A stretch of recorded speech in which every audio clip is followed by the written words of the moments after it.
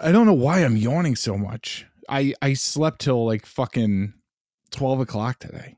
You know, I like slept in. I woke up at 8 and my roommate yelled at me and told me like, you should fucking stay awake. And I was like, fuck you. I worked a lot this week and saw Guardians of the Galaxy 3 times. You know, I'm fucking tired.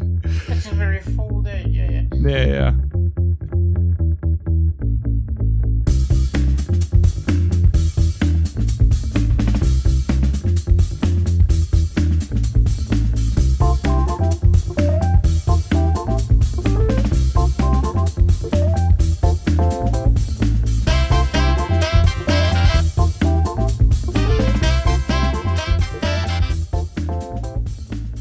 Ladies and gentlemen, boys and girls, Kree and Skrull of all ages, welcome to Beyond Infinity, a show where fellow like-minded Marvelites have assembled to discuss, review, theorize, and wax intellectual over any and all things related to the Marvel Cinematic Universe.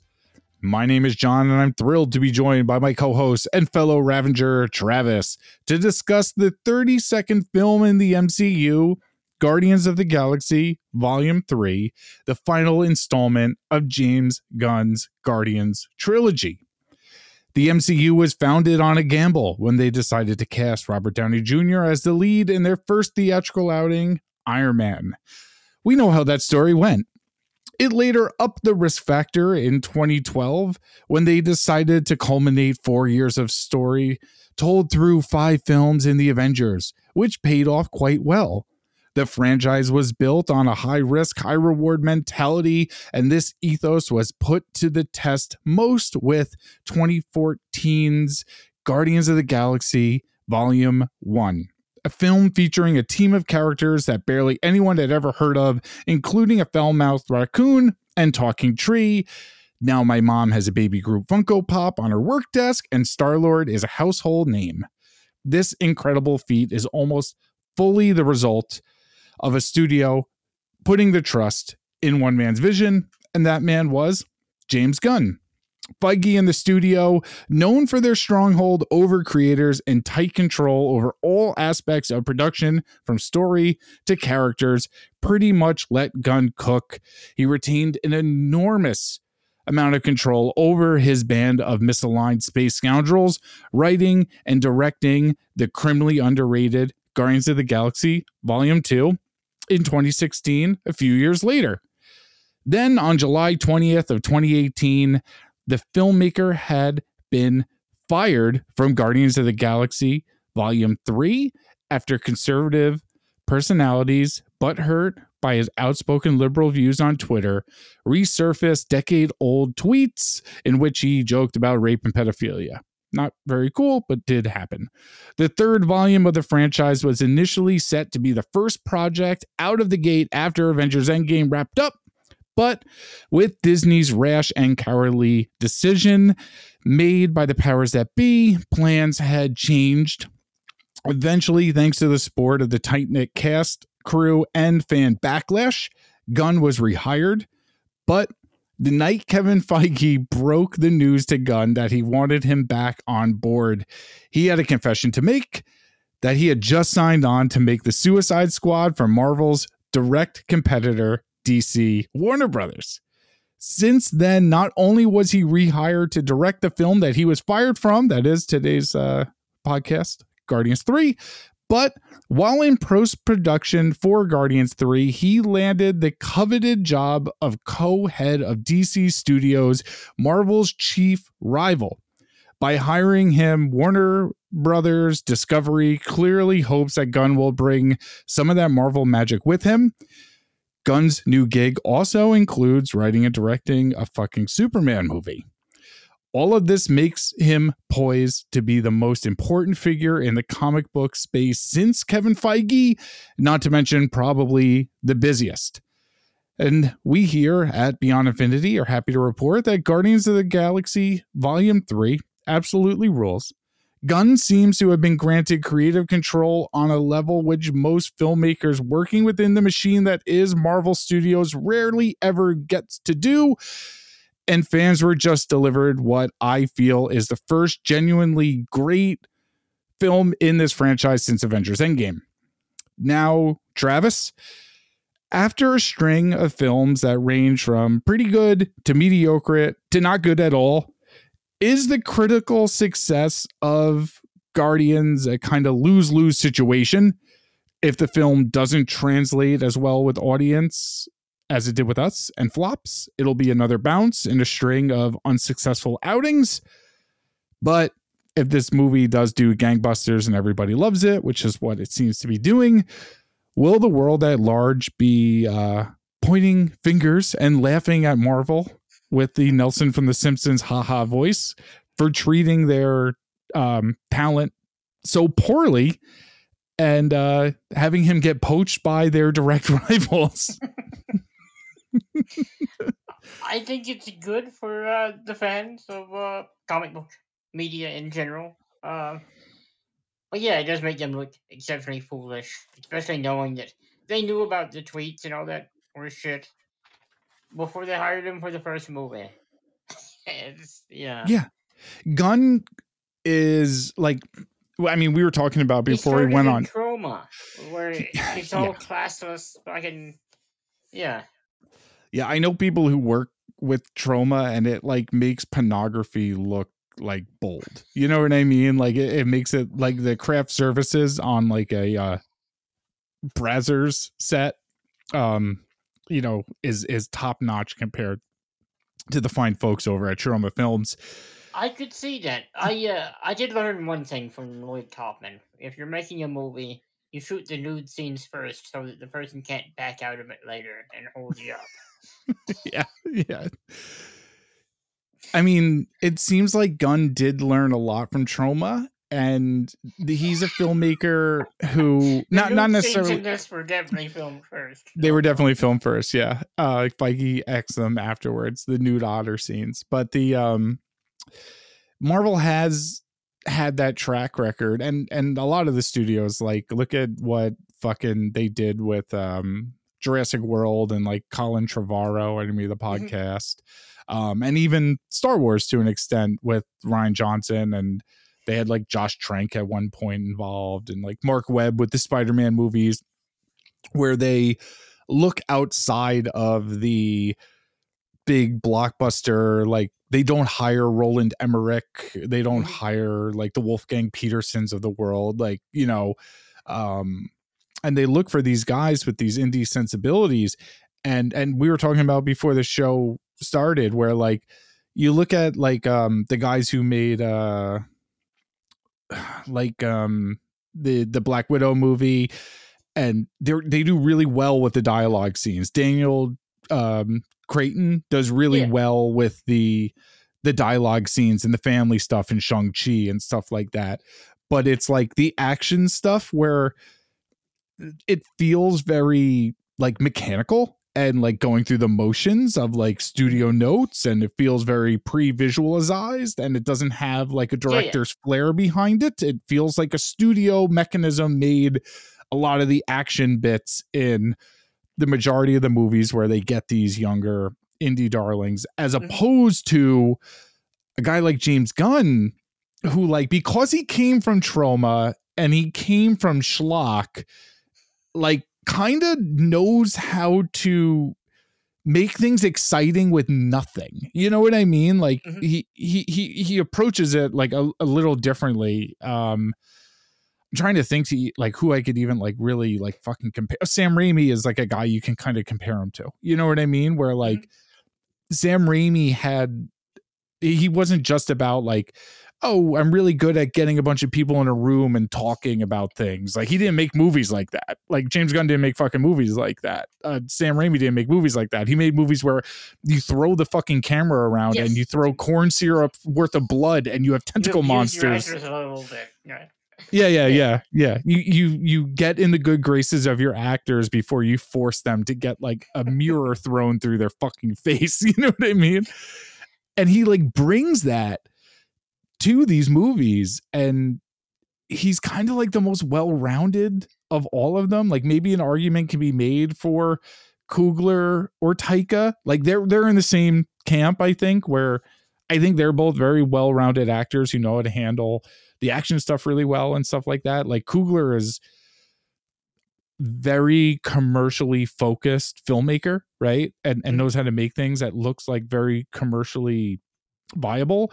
But he got kind of fucked with Black Panther 2, where like 3/4 of that movie are a Ryan Coogler movie.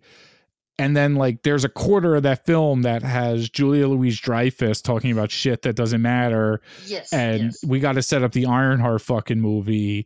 And we got to set up the Dora Milaje World of Wakanda spinoff. And we got to set up all these Disney Plus things and Secret Wars and all this bullshit. But like Gunn didn't get bogged down with any of this. And he didn't tell a story about saving the universe or the world or anything. He told a story about trying to save someone's life. And that's it. Yeah. Right? I liked how small scale this was, even though it is a cosmic story. It's set in the cosmos, rather.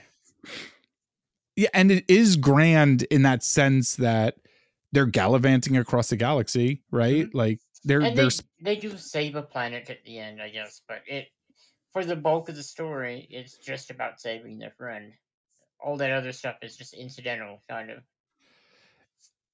And it's like kind of hard to ignore, especially with the recent like interviews that Gunn has been giving and articles that have been released based on those interviews, kind of how bad the restructuring over at Marvel in the wake of Infinity War and Endgame kind of fucked him so badly with where I think he wanted his story to go. And I would be very interested to see what the initial, because Guardians 3 was supposed to be the first movie post Endgame, where that script was going to go. And the restructuring, he's talked about how Taika Waititi kind of bit the bullet on including the Guardians in the last Thor movie, because like for his script for Guardians 3, Thor wasn't in it, so he was going to have to figure out how to get him out. Yes. Yeah. Do you think that Gunn was privy to, especially we've heard in interviews lately, he's saying he was not consulted in regards to the script for the characters that he is so like responsible for the voices of? Yes. He wasn't consulted on the Infinity War or Endgame script, these movies that use his characters, or Thor Love and Thunder. I'm curious, and I'm curious to think if you think he was privy to any of the information regarding to where those characters would be, and Gamora dying is the big one. Hope so. Would certainly hope so, but it doesn't seem like it until it's like where it's not a discussion they're having. It's just a thing he's finding out is going to kind of where it's like, yeah, he can't negotiate against it. I think with Gamora's death, being the big one. Yeah, because this film explains to us 4 times that this is not the Gamora that we knew before.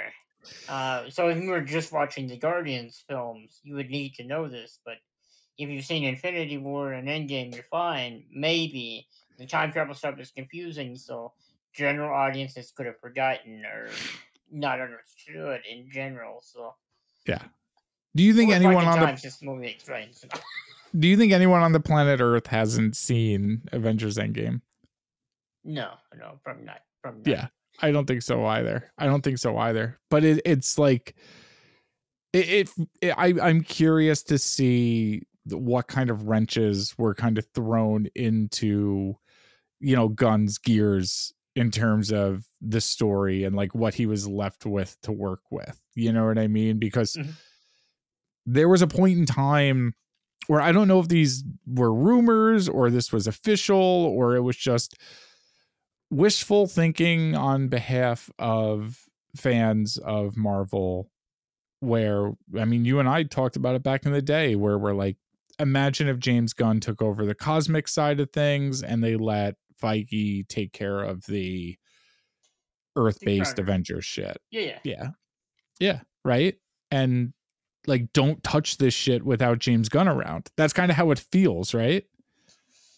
Yeah. Now, granted, at the time, and I still kind of hold this view, I don't know that I would want him to handle every cosmic character in general, but just like mapping things out would be fine, I think.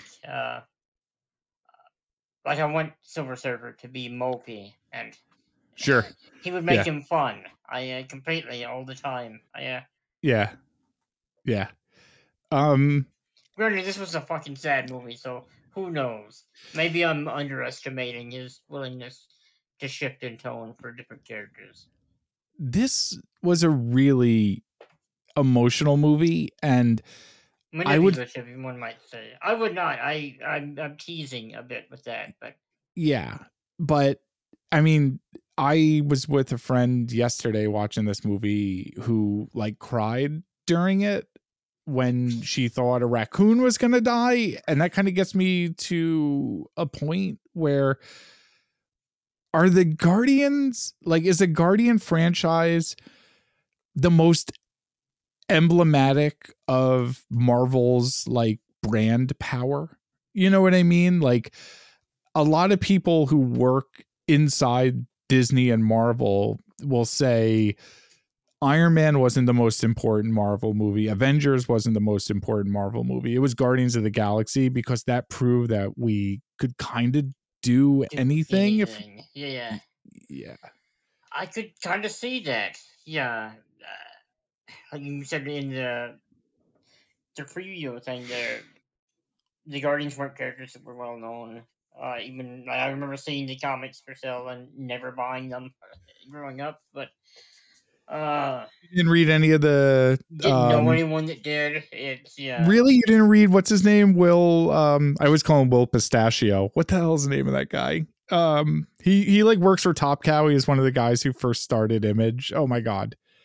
Portatio or whatever. Yeah. You never read any of his 90s Guardian stuff with like I'm not. Charlie 13 and Yondu and shit?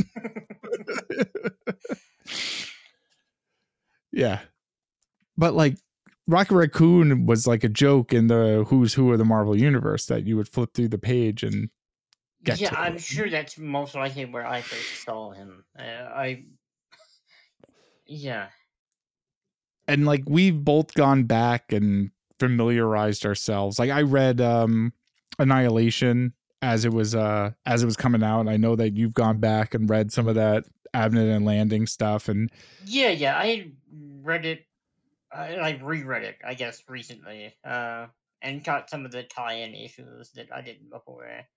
And that's kind of the birth of the current lineup a little bit, or at least popularized Marvel Cosmics.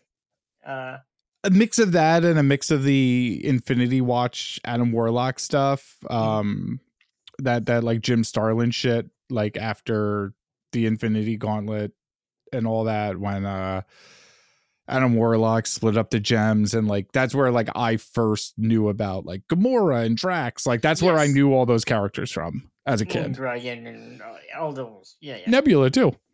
Yeah. But it took kind of like a special kind of spirit to like mine that well of things. You know what I mean?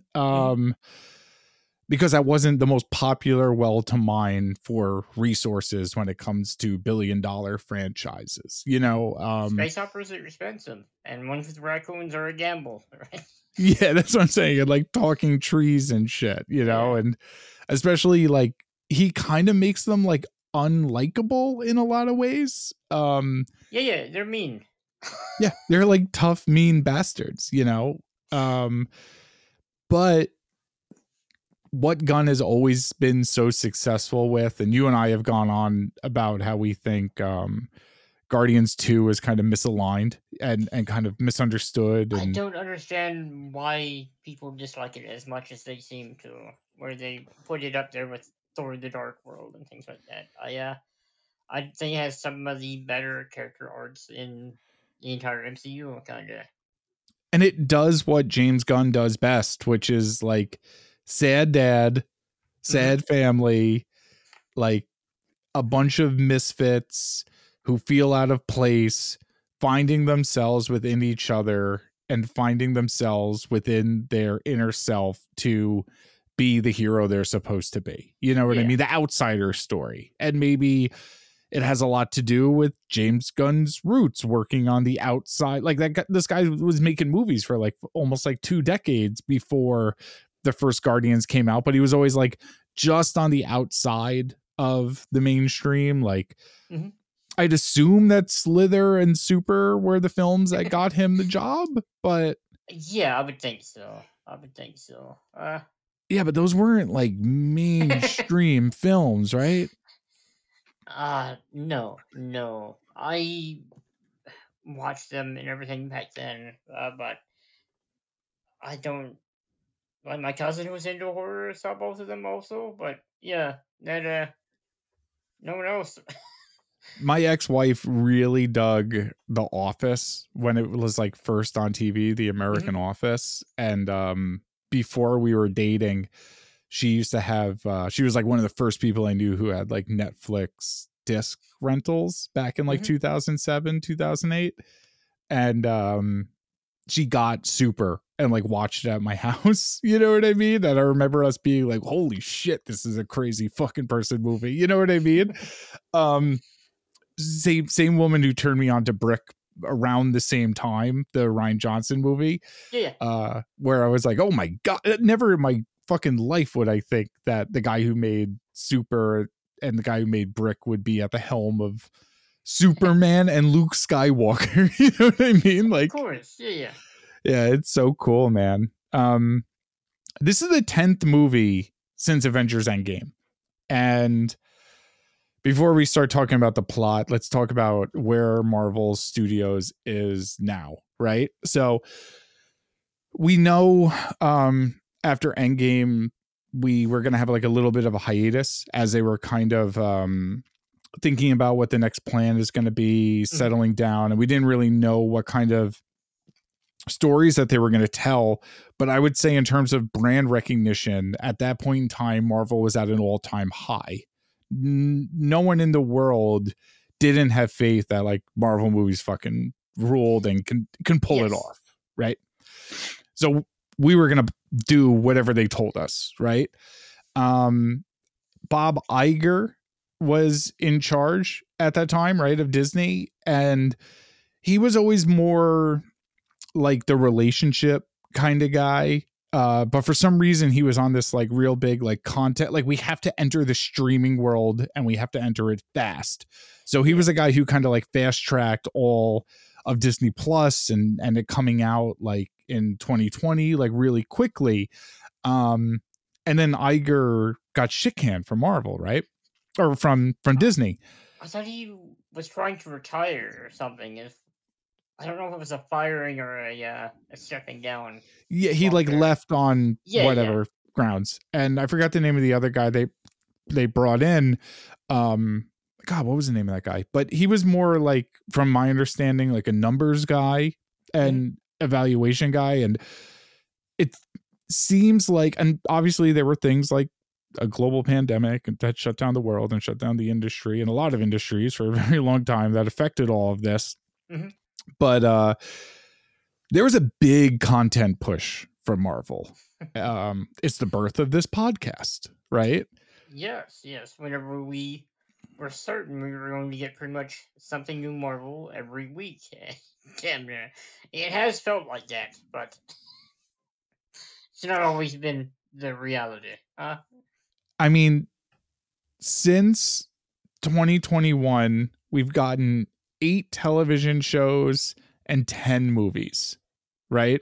It's like 18 full projects that what's the word I'm looking for? Occupies more time to watch than anything in the Infinity Saga, all 22 hours, because those television shows are 8 hours long. So if you just think of like the sheer volume, time-wise, worth of shit from the MCU that we have gotten in the past 2 years, it's more than the first 10 years of the Infinity Saga. Well, should we count Inhumans and Agents of S.H.I.E.L.D. and Daredevil and No. I know they're not canon now, but at the time, they were pseudo-canon. Well, allegedly canon. It's all connected shit. Yeah. I wouldn't necessarily, because it wasn't like Disney proper giving us that shit. It wasn't Marvel Studios proper. Kevin Feige was tasked to oversee all of this coming out in the past 2 years. And we know Kevin Feige has been, what do we call it? Like figure? No. Yeah, but like it's almost like auteur producer, right? Like this has kind of been like the vision of like a producer as much as it's been like individual filmmakers. More than you would think is typical. Like he's become associated with it like Stan Lee is to the comics, whatever his level of involvement actually is, he's kind of the figurehead of the brand. But with this giant push after Iger left, we know, and now especially we know that he just physically couldn't do that because he's one human and there's not enough time in the day. So Marvel built that like parliament. Yes. Yeah. So we got like Nate Moore, we got all these people, and I feel like it's kind of like caused the quality to almost be like filtered through a mesh filter, because it doesn't have that same kind of like continuity. 100%. And Iger has recently come back, right? And during that time period when he was gone, we started hearing the first negative behind the scenes shit about Marvel, whether it be the Victoria Alonso stuff, the Scarlett Johansson stuff, the stuff with the visual effects houses. It's been kind of a steady stream of controversies a little bit. And on top of a steady stream of controversies, we've gotten a decline in the final product in a lot of these, especially the larger stuff. There's been a drop in quality. Anyone that's seen Ant-Man and the Wasp has to admit that was not up to par visually. Eternals is one of the most like confusing and baffling decisions to like greenlight and then say okay to that. Like I couldn't imagine Marvel in 2016, 2017 getting the dailies back and being like, looks good. They'd be like, okay, get Feige to set right now to figure this out kind of shit. You know what I mean? That's that kind of like shadow directing stuff that he is kind of known to be doing. You know what I mean? Yeah. And some filmmakers work very well with Feige pulling that kind of shit. Like the Russo brothers work really well in this system. And there's not so much like your Edgar Wrights of the world that I don't know necessarily it was Feige specifically, but just that sort of control from above. And I was scared going into the Guardians on Thursday night because, again, like while I liked Black Panther Wakanda Forever a lot, you saw the bullshit between the cracks like pretty heavily when it appeared. And you and I complained about it on the podcast a bit. Like we criticized it and we said like maybe in 3 years when all that stuff makes sense and we get the Ironheart show, we'll enjoy this shit more. But yeah, at the moment as a movie by itself, the Ironheart stuff wasn't great, and I can't think of the guy's name. The Lord of the Rings guy. Yep. Martin Freeman. Yes. Marty Freeman. Yeah. Julia Louis-Dreyfus. Good actors. Not a good plotline. Yeah. It was very bizarre. And Ryan Coogler's a guy I really like and I have a lot of respect for, but we saw the bullshit got to him. And Taika Waititi's a guy I love. Like, I think Ragnarok is a top 5 Marvel movie. Yeah. And Love and Thunder was just like bloated crap. Like, I kind of dug it in the moment, but like, are you going to go back and watch Love and Thunder? No. I don't, for several reasons, but yeah, that movie's just not good. If I was ranking like my bottom 5 of the MCU, a lot of them are from this last phase, kind of. Yeah, man. Yeah, fucking Quantumania, Love and Thunder, Eternals. Eternals is bottom of the barrel. Like, yes, you know what I mean? Firmly. Yeah, firmly. It's a fiber-rich stool. It's just like we're going by runtime. Yeah, kind of longer and fucking bland. Yeah.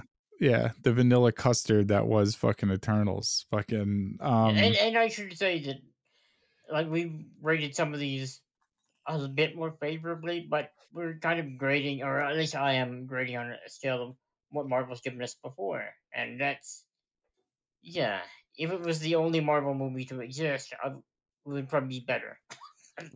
Oh man, like when we did Ant-Man and the Quantumania, like I was writing my dumb little intro on the toilet before we went on, and in it I was like, I am about to complain about this thing, and then part of me is like, MODOK's in a movie, and like, exactly, you know, like I'm it's not complaining. all bad. It's just wishing it was more finished.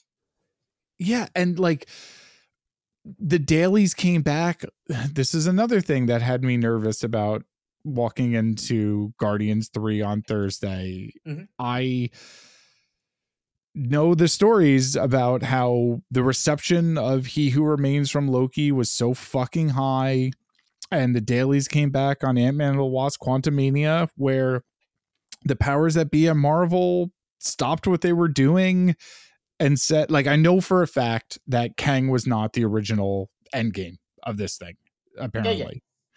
But of Ant-Man, or just the phase of the phases of like where they're going, like it wasn't going to be Kang, and then just the reception was just through the roof, and everyone was very captivated, both audiences during Loki and everyone at Disney and Marvel Studios with what was coming back from Jonathan Majors, and they're like, you know what, we're going to rest this part of the franchise on this really young, captivating actor who's going to be this time traveling guy.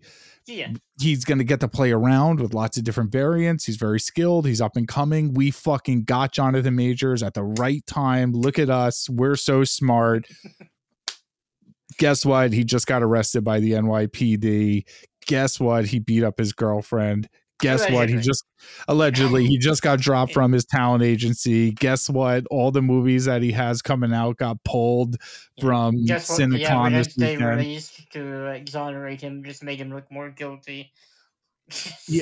Yeah. And you know, this is the shape of the Marvel Cinematic Universe that is going on in my head as, you know, a guy who sits on a microphone once a week with his fucking buddy to talk about this shit. It's been scary. And I mean, do you want to say what you thought before going in about how you felt about Marvel movies?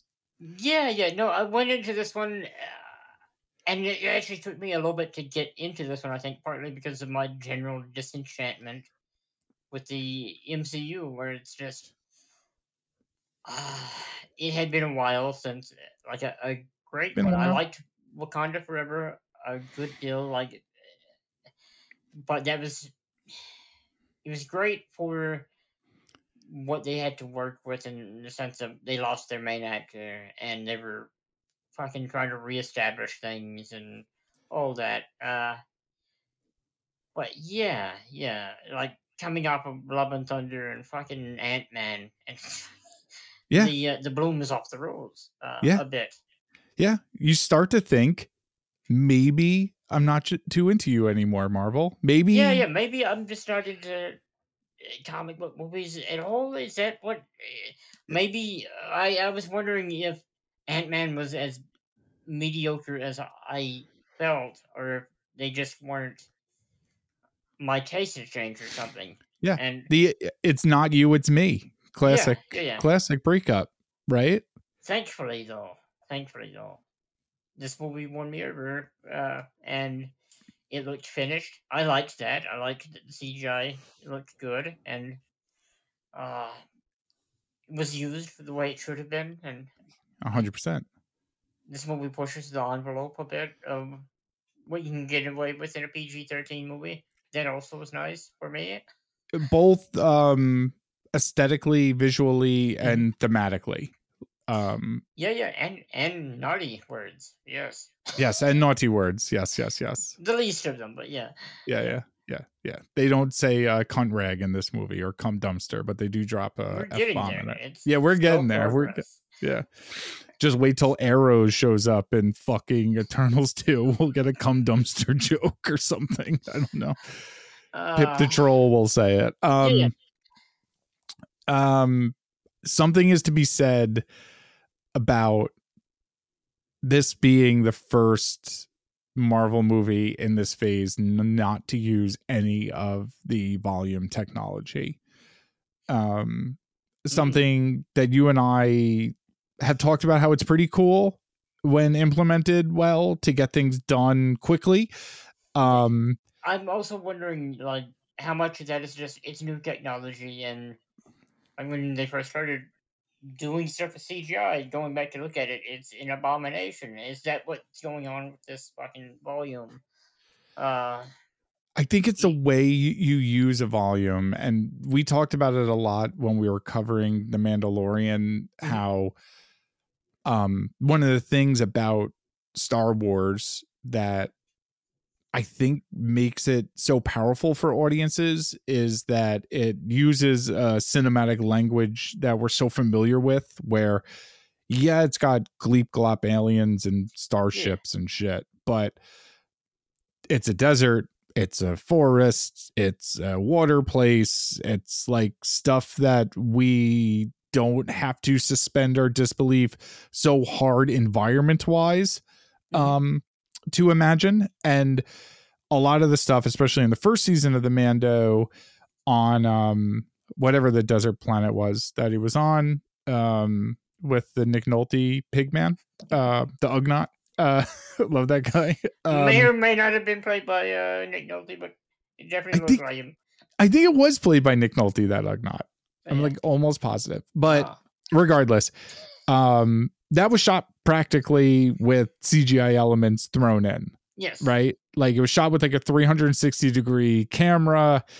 So it was like all real stuff. And that's an old school Hollywood technique. When you're driving in a car, you strap a car, like a camera to the back of the car, you film it, and then you put two people in a car without windshields and you play the image of that you recorded driving Mhm. behind them so it looks like they're talking. That's old school Hollywood shit. When you do it in Ant-Man and the Wasp Quantumania, and it's a game engine Unreal environment that looks like a mock-up for the new Halo or Gears of War with a bunch of unrecognizable nonsense gobbledygook, doesn't Yeah. work so well, you know? It really is just the backgrounds that fucking. The actual creature design and CGI isn't as bad in Ant Man, but the backgrounds just look like nothing at all. Um, it's kind of a criticism of Endgame too, where the final Sure. battle takes place on this barren wasteland that doesn't really look real for the most part, as opposed to something like Age of Ultron, where the final battle takes place in a destroyed city that is mostly practical. And Yeah. yeah, It's and like when you this movie reminded me more of Age of Ultron, where it's got stuff I recognize and it looks good, and I can uh, there's an action beat later yeah. on. Yeah, And when you marry that CGI digital technology with practical sets and a couple practical costume designs. Mm-hmm. You know, this movie's not this movie's not CGI heavy. It's so CGI heavy. Yes, Fucking two of the main characters are fucking cartoons, right? but Like, it looks good. It's like the backgrounds. There's a planet that looks like David Cronenberg fucking designed it or something. It's just fleshy nonsense, and fucking whenever they get to it, it looks good, and when they're inside it, it looks good. Looks like a thing you could probably touch or something. What if Marvel signs Brandon Cronenberg up to make like the Infinity Watch like team up movie or some shit? He'll be directing Blade, I think, right? Oh my god. When it finally doesn't get made. Yeah. Yeah, this was a special one that gave me that love and feeling back, buddy. You know what I mean? Like it really, really fucking worked for me. And I think it also helps where it wasn't like forcing me to give a fuck about like characters that they're shoehorned. Like it didn't force me to give a fuck who Riri Williams was or why the Dora Milaje had a new fucking red suit or like why Kang's gonna be something cool in fucking 3 years. Like it was what I needed from a Guardians of the Galaxy trilogy closer, right? It was our characters back doing their thing. Like the opening scene is literally Rocket Raccoon, a character who has no right being a household name, no right being as popular as he is. My mother, God bless her, a goddamn saint, like the sweetest woman in the world, scared the shit out of me because I'm recording at her house before I was setting up my microphone and shit. I had my headphones on. I was testing something. And she was like putting cookies and a drink behind me on this thing.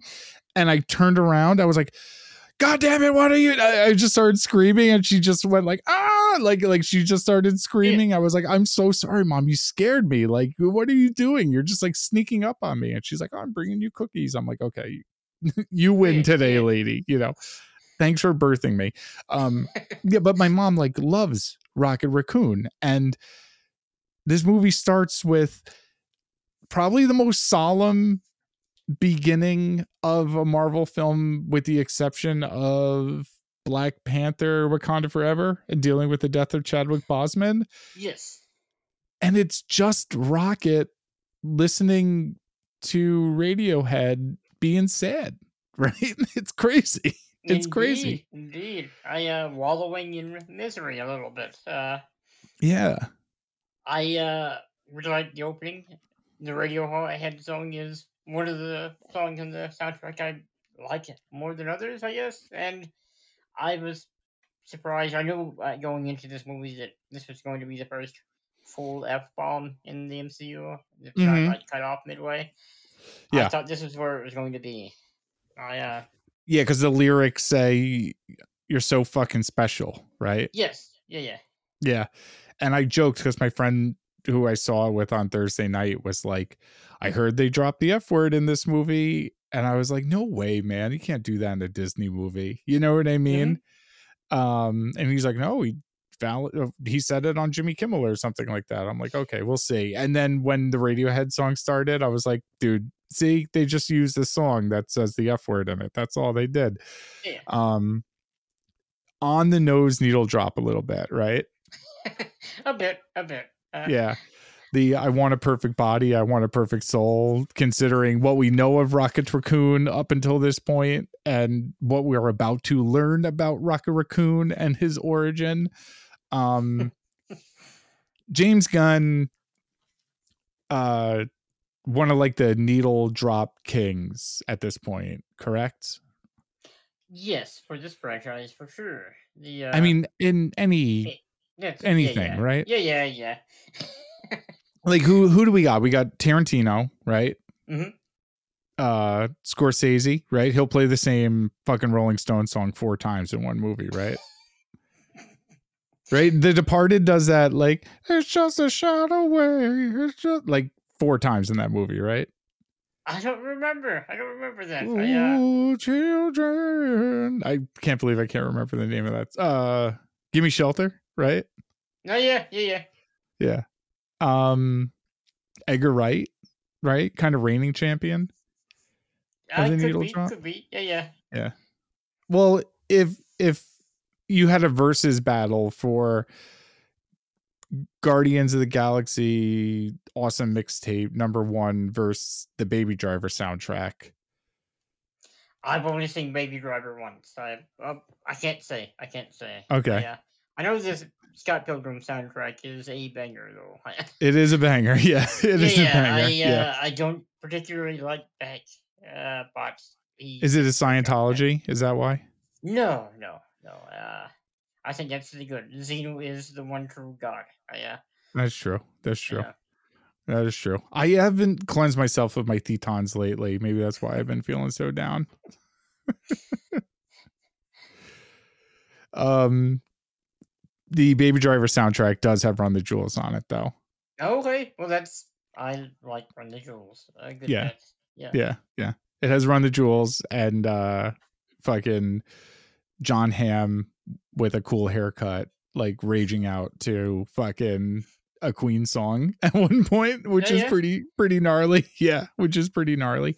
It's got that that hot Spanish actress that you call when Ana de Armas says no. Aiza Gonzalez in it too.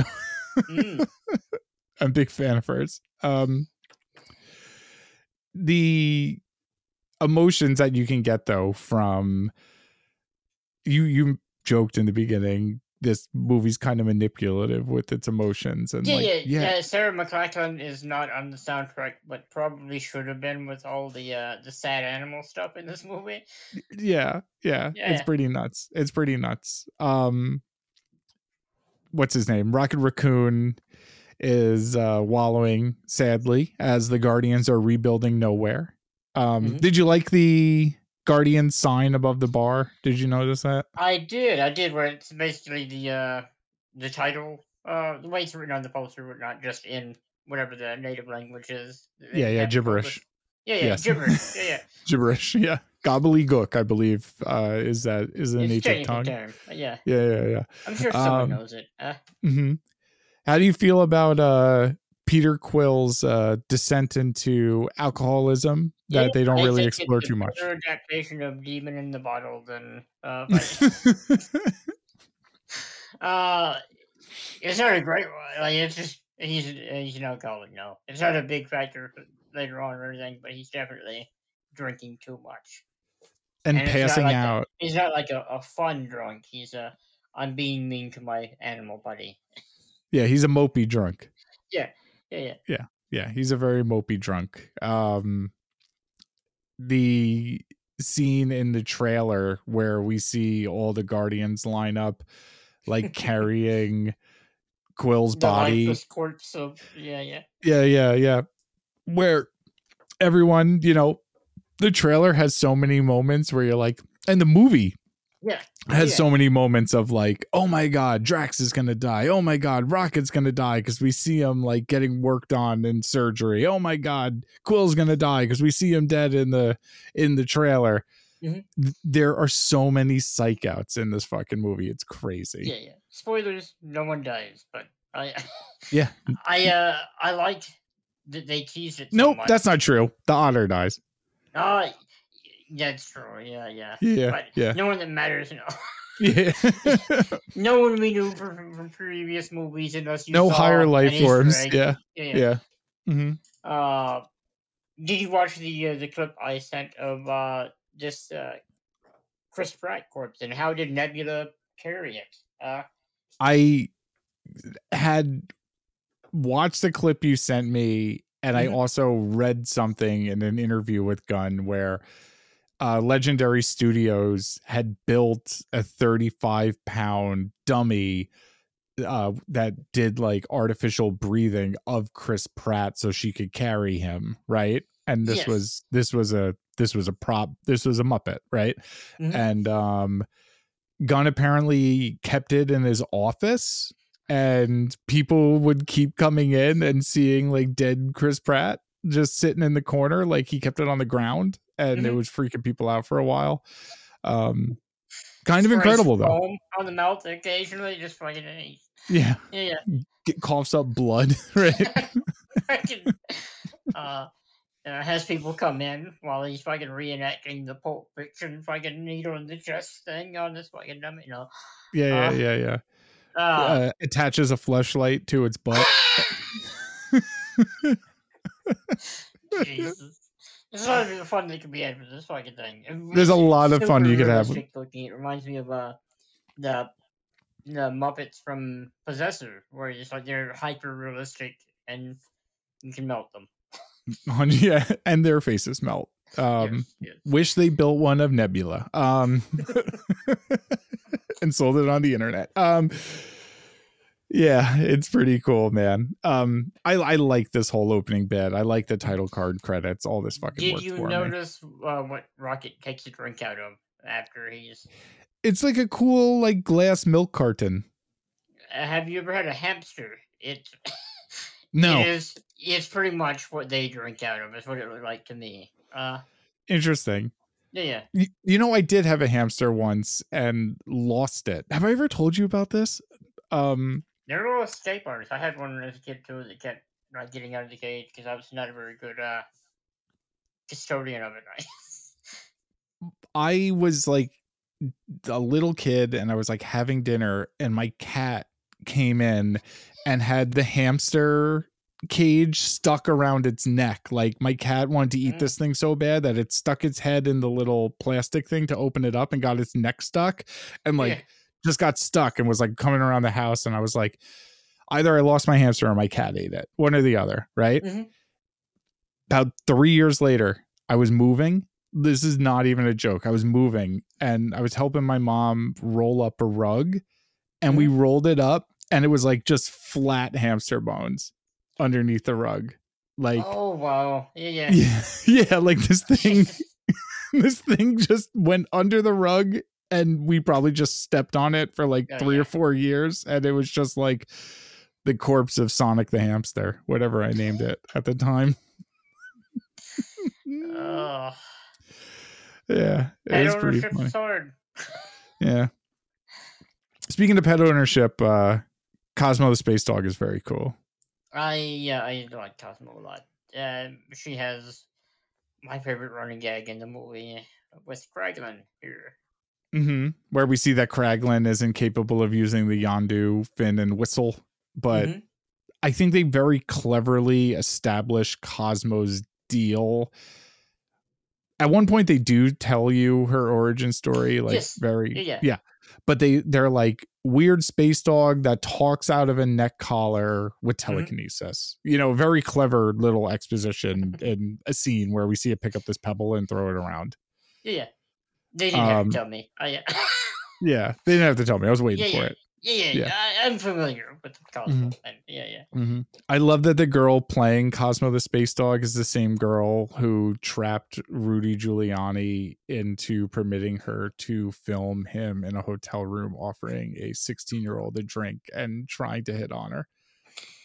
I didn't realize it was the same person. That's it's the Borat girl. That's an insane thing that actually happened in real life. That's incredible. Yeah.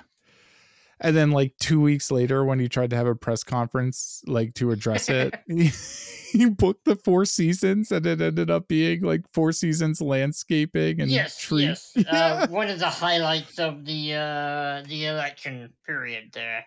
100%. It's a legitimate Arrested Development joke. You know what I mean? It's so stupid. How could anyone that incompetent be allowed to run anything? And yet they are. Yes.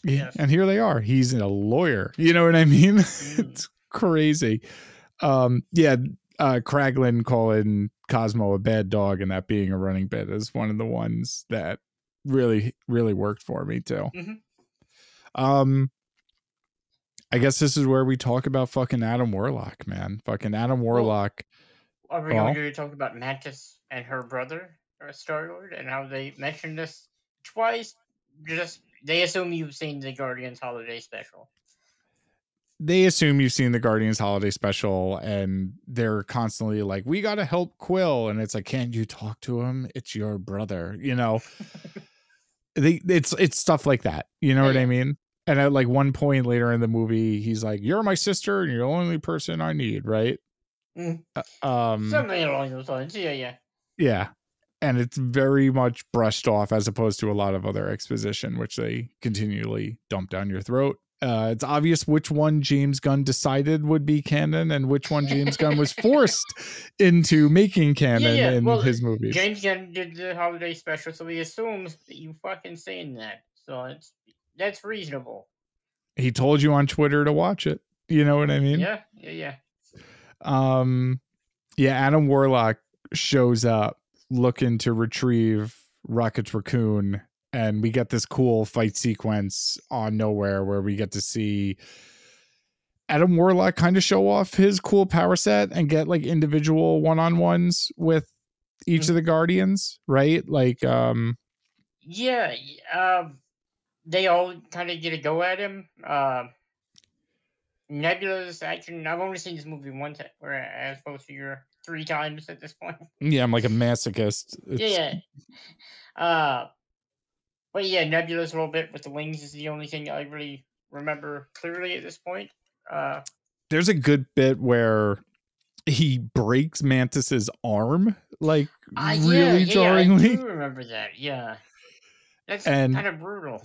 It's real brutal. And then Drax gets pissed with this like pick on someone your own size bit and throws him out, and they fight in the street, and it ends with Warlock just pounding Drax the Destroyer in the fucking face, and literally the townspeople being like, "Please stop, like please stop, this is a lot," you know what I mean? Before Nebula's cool new arm upgrade shanks him in the back. Yeah, which is pretty tight. Should we talk about Warlock now or save it for later? We should talk about fucking Warlock now, because people love Adam Warlock. Like, I have comic book friends who just love Adam Warlock and have been so excited for Adam Warlock to like show up and finally be in the, and we got the post-credits stinger from the last Guardians of the Galaxy movie where we knew he was going to be kind of retconned into being part of the Sovereign. Adam Warlock, originally created by Jack Kirby and Stan Lee, first appearing in like Fantastic Four and Thor comics. He was created in the comics by a bunch of Earth scientists called like the Enclave, in their attempt to create like a perfect being that they would call him. But he got hatched from his cocoon too early, so he wasn't able to be like fully formed. He was born out of a very similar looking cocoon as we saw at the end of the Guardians 2 post-credits stinger. It's one of the things I kind of really dug, because like they kept that cool Kirby design, right? Yes. We've seen 2 of the cocoons. I don't know. I want to say they modernized the cocoon for the Guardians 2 one, but I want to say in Guardians 1 we saw a different version of it in the collector's gallery. Did we see it in the 1982 Steve Guttenberg film Cocoon? I don't think so. That was a little ahead. Yeah. What about Cocoon 2, the one that took place in the old folks' home where there were cocoons in the pool? Do you know about these movies? I know about them. I don't know if I've seen them at all. I haven't thought about them in 30 years. Is it a Pod People movie or something? Yeah. Okay, I probably have seen them at some point, but or one of them. But it's like a feel-good, like Amblin 80s kind of like post-Spielberg kind of movie. You know what I mean? Like post-E.T. kind of, starring Steve Guttenberg, though, for some reason, in between making one of 12 fucking Police Academy sequels. After being hatched too early, he ends up kind of being adopted by the High Evolutionary, who in the comics is like an Earth scientist from the 1920s named Herbert Wyndham? Wyndham, I may who be fucked. wrong on that last name. No, it's something like that. Yeah. And he fucked around with Mr. Sinister a lot, and they fucked about like creating like animal people and perfect species and stuff. But the High Evolutionary adapts Adam Warlock as his son, and makes him like the first superhero of his counter Earth. But I mean, that's all the 60s Silver Age Warlock stuff. Like Warlock really kind of came to prominence during the Jim Starlin era cosmic stuff, when all the cosmic stories were kind of redefined back in the 70s. And like, I don't love that stuff. I know people who fucking eat it up. I think Jim Starlin's like a really interesting guy. Like, have you ever read Sean Howe's the Marvel The Untold Story? Have you ever read that book? No, I'm not. It's awesome, man. It's like a real true tell-all about the history of Marvel Comics, and it's fun because it gets into the publishing as much as it does the actual comic book storytelling and stuff. So it's kind of this interesting like perfect amalgamation of how my brain works, where it's like Mad Men and superheroes, you know what I mean? Like business shit and comic book shit. Yeah. But when it gets to what's his name? Starland, it's funny because like Starland was kind of known. He would buy acid from a dealer in Battery Park and then just like walk north, like tripping balls, and then walk back home to the village and just think up crazy cosmic stories. And that's where like the Church of the Universal Truth came from and all those cool stuff. But a lot of Adam Warlock's stories are the well that a lot of the major beats from the Infinity Saga took from, you know, with the Infinity Stones and fucking the stuff that happens on that planet with the magic waterfall and all that. You know what I mean? Like all and Drax and Gamora and all that stuff. Adam Warlock for me has always been a bit too powerful without, like, I like Superman, I like those kind of like OP characters, but like he was never really like humanized and flawed the way Superman was, where he just kind of showed up to save the day and leave, in my opinion, you know, as opposed to like a Silver Surfer who would be like a bum, you know what I mean? Like, Yeah, I'm mainly familiar with Warlock through Silver Surfer from this Jim Starlin era or whatnot. I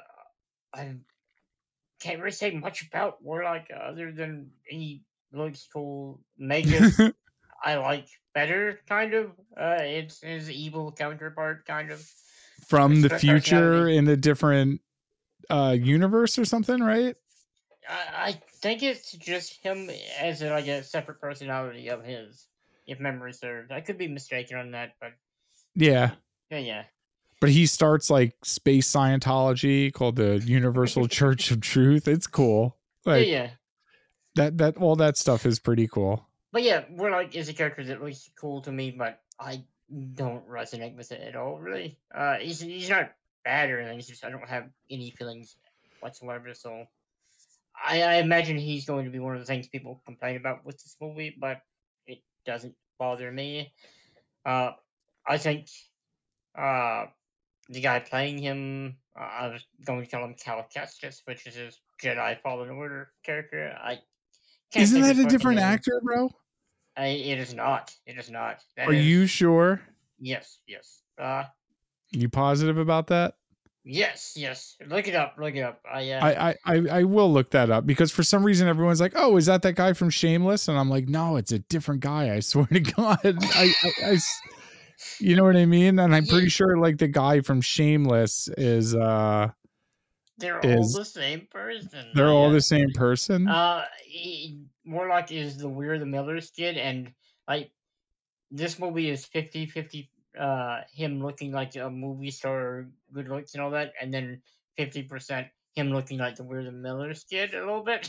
Just a little bit. It's the crazy fucking eyebrows. Yeah, he's got a crazy face. He was also in Ari Aster's Midsummer. Yeah, no, that was the Cal Kestis guy. Are you sure? You sure that's not Cameron Monaghan? I just checked, by the way. Son of a bitch, it is. Yeah, Yeah, you're yeah, right. yeah. These are different humans. Yeah, yeah. These are different humans. Who would win in a fight? Warlock or Adam Warlock? Oh, the New Mutants, The New Mutant Warlock. robot. He That, has an yeah, evil Magus too. No. he does. He does. He Yeah, does. yeah. I used to love Warlock back in the Liefeld era days. Like I would, Salt friend. Yeah, yeah. yeah, 100%. There's a good funny bit during the Warlock fight sequence where, oh my god, I can't believe I can't remember his name. Sean Gunn's character, Oh, Kraglin. Kraglin, tries to use the arrow and it like just whizzes past him and he's like, "Who threw that stick at me?" Like that shit made me, that shit made me cackle like pretty hard. It was cool.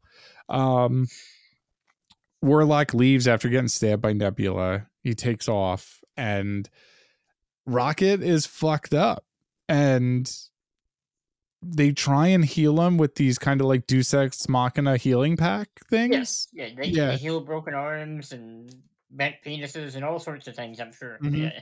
Mm-hmm. Stick one up your ass for a good time. It's like tells you like.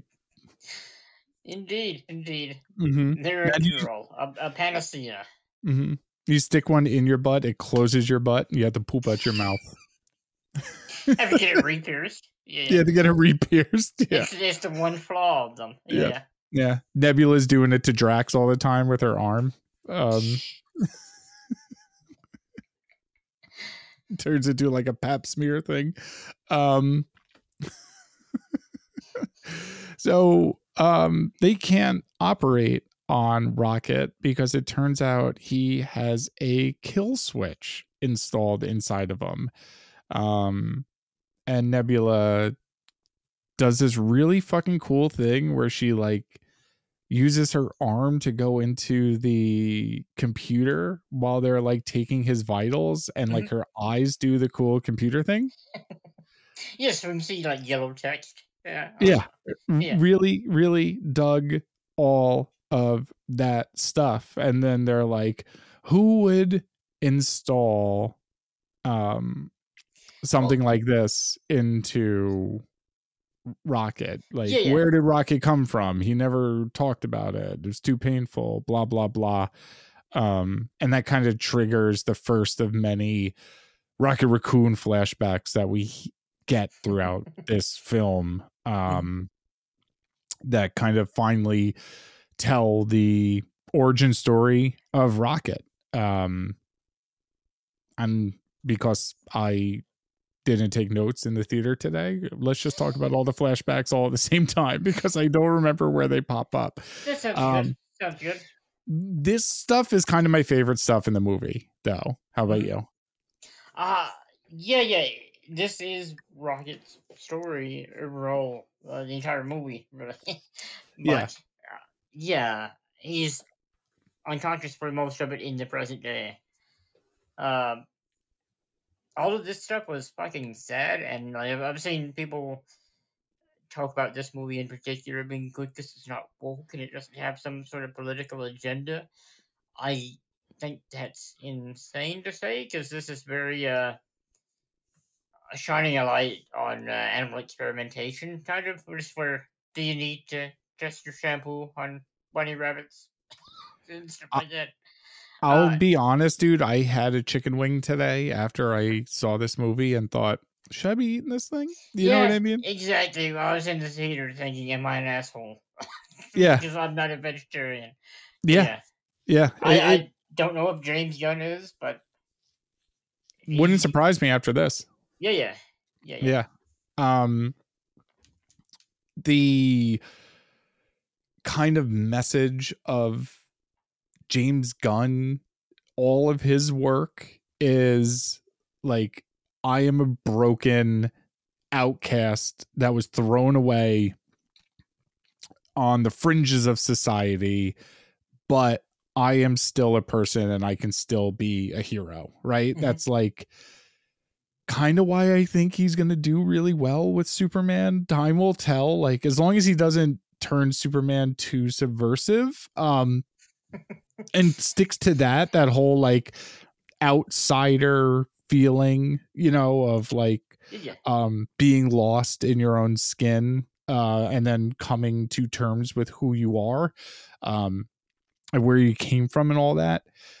All of that has resonated with me a lot in these James Gunn movies. He usually applies it to family dynamics. Mhm. In this movie with Rocket, he applies it to just like, conquer your past, don't run from it, embrace it, and kick some ass. And the Rocket origin also introduces us to the High Evolutionary, who's kind May of one of the best Marvel movies villains, right? Yeah, for like the single movie villain, uh, he really outdid himself. I don't care about the High Evolutionary in the comics. I actively am not interested in his stories because for some reason in comic books, animal people don't interest me much, but in live action, I apparently love it. Yeah, me too. I don't understand it. Yeah. Hmm. You don't like Jackson the rabbit from the Star Wars Star comic? Wars ones? Yeah, no, I do not. Yeah, The Bucky yeah, O'Hare ripoff. yeah. Um, yeah, High Evolutionary is a gnarly bad guy, and Chuck, name I can't pronounce, absolutely floored me with his performance. It was killer, like absolutely fucking killer, man. Yeah, it's very over the top, but it's what you want from kind of a fucking silly one-off villain. He's really good. He's really good. Yeah. We see a young non-sentient rocket known as subject 89P13. We see him getting that shaved into his back with a razor blade, pretty graphically. Yeah. He Do was a you stray think? hmm. Do you think James Gunn held his firing over their head as far as you should let me do this because you fired me and you had to bring me back? I guess. You owe me. I guess is what I'm trying to say. Because there's Kind of. yeah. This movie's has gore, actual gore, and later on, but we'll get to it. It has actual gore here, man. Like they Yeah. show him being experimented on by the High Evolutionary, who is like has these hopes of artificially creating what he deems like perfect life Hmm. forms for a perfect society. And after experimenting on Rocket, he holds Rocket like in captivity in these cages with other anthropomorphic animals. Rocket's like brain is exposed. You know what Yes. I'm Yeah, saying? yeah. His skull has been opened up, and yeah. And inside the cage, we get some like kind of gnarly Tim Burton looking otter uh animal things. Hmm. One of them is like an otter, talking otter named Lila, who is a comic book character played by the great Linda Cardellini, I found out, by the way. Double dipping. Yeah, in Double dipping. MCU as Yeah. Hawkeye's wife and this character, I thought who she played was. Mockingbird. Whatever. Yes. I forgot. My Mhm. mistake. My mistake. It's okay. Yeah, Lila mentioned as an Easter egg in the first Guardians as a known associate of Rocket Raccoon And I have a during the sad mugshot scene.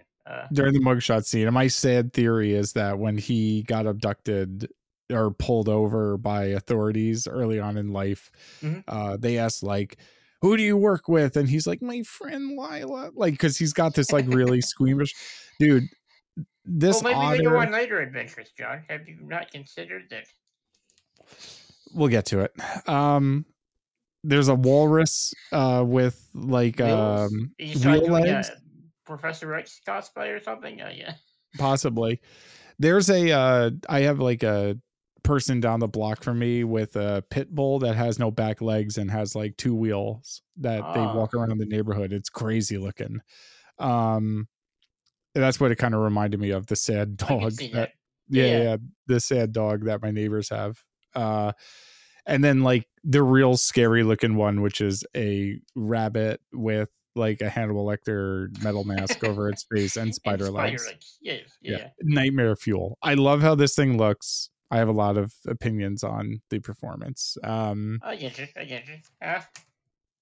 So Rocket's first words are hurt. And it's so sad. They're like, "What's the matter?" And it's just like hurts. It's like quivering with its brain like falling out of its head. Yeah. Yeah, it is a total bummer. Do you think the High Evolutionary was always the plan going back to Guardians 1? Do you think Gunn was planning this out as a trilogy to that extent, I guess?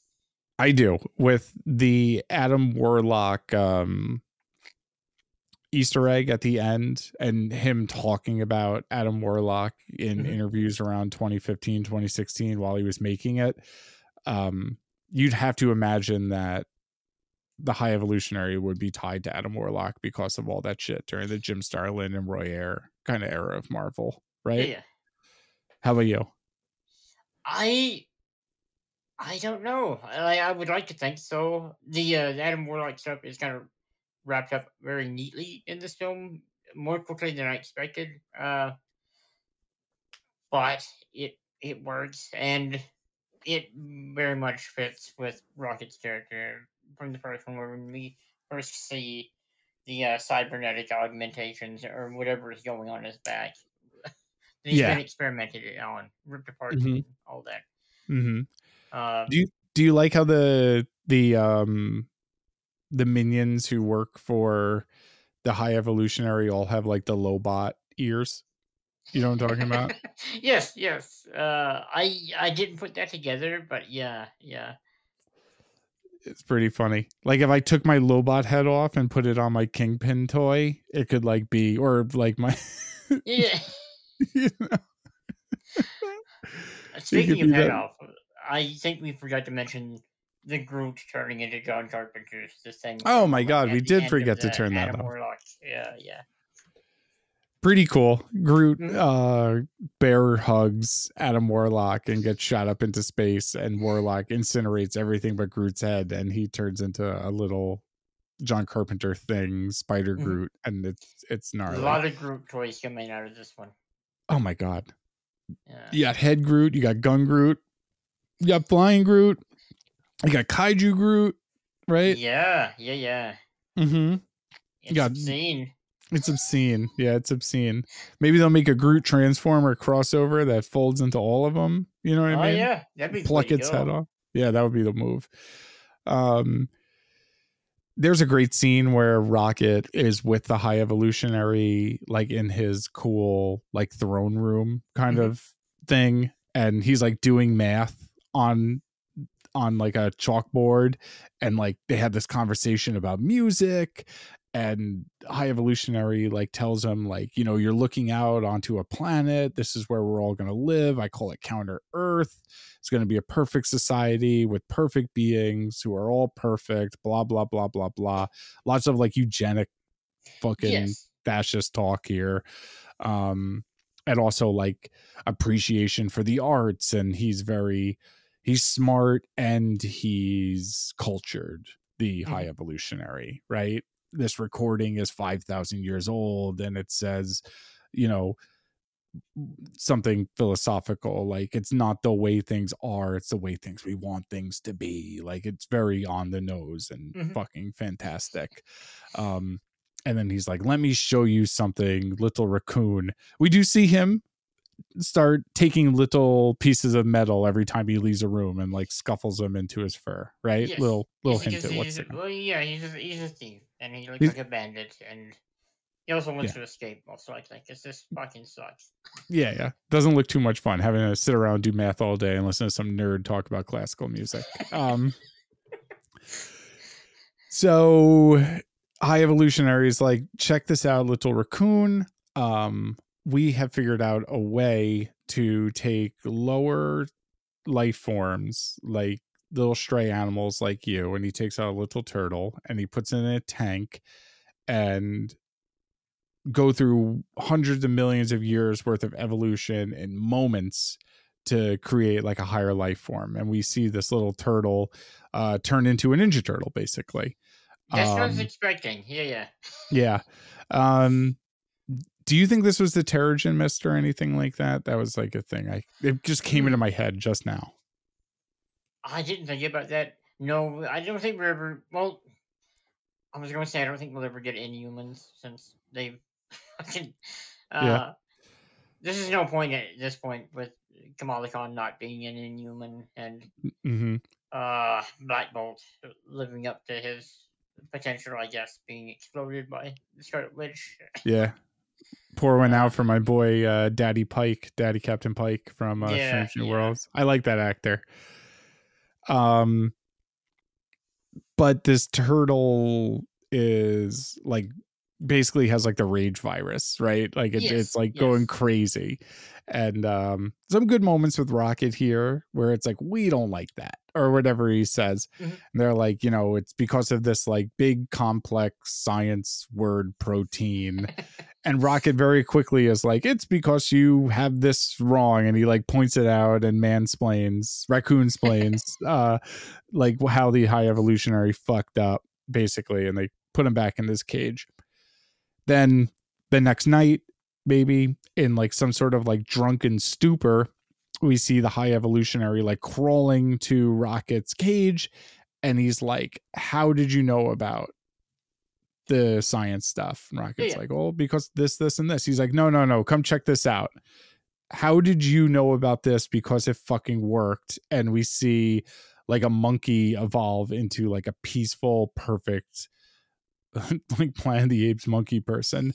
And it goes through this whole thing. It's like, you know, if man created God, like if God created man, then how can man exceed the creations of a God at that point, right? Like, I created you, so how could you figure out something that was beyond me at this point? And it like drives fucking high evolutionary fucking crazy.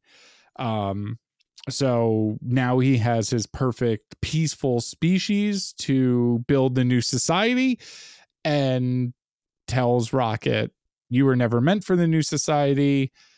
Tomorrow we are going to incinerate and kill all of your friends, and I'm going to kill you, but I'm going to take your brain to study it because it's still useful. So we get Rocket back in his cage with his new friends, Lila the otter and Teef the walrus and Floor the annoying nightmare monster, Rabbit. And he's like, listen, guys, change of plan. We're all going to fucking die tomorrow, and I'm going to bust you out. And you see he takes all of the things that he's been jacking, and he makes a little like swipe card, and he's like, I'm going to bust you out. We're going to go inside of a ship, and we're going to fly away together. As he breaks out and breaks Lila out, him and Lila the otter embrace in a hug, and she gets shot through the fucking back. And we see our first instance of a little animal getting shot. And the high evolutionary essentially kills her. And he's like, I figured you would pull some shit like this. Bradley Cooper kind of showing off the voice acting here with the crying. I loved this bit where he starts screaming in agony, and the high evolutionary responds with the like, well, congratulations, you win the crying contest today. Like, and then Rocket just mauls his fucking face like raccoon style. It's fucking incredible. And some guards come in, start shooting at Rocket. Rocket picks up the high evolutionary's weapon, kills both of the guards, and then turns around to get the walrus and the rabbits, and realizes that the guards weren't shooting at him, and they killed all of his friends. So now all of his friends are dead, but he manages to escape on one of these rockets, and we get the full origin of Rocket Raccoon. All of this is really fucking sad, dude. It's crazy. Yeah. I didn't tear up in the theater, despite what you may have seen. Yeah. I am an emotionless monster person. Don't worry about it. Yeah. I loved all this stuff. It's kind of my favorite stuff in the movie because I wasn't expecting the movie to be, and I mean, it might not sound heavy by the way I'm explaining it, but it felt heavy at the time of watching it. You know what I mean? And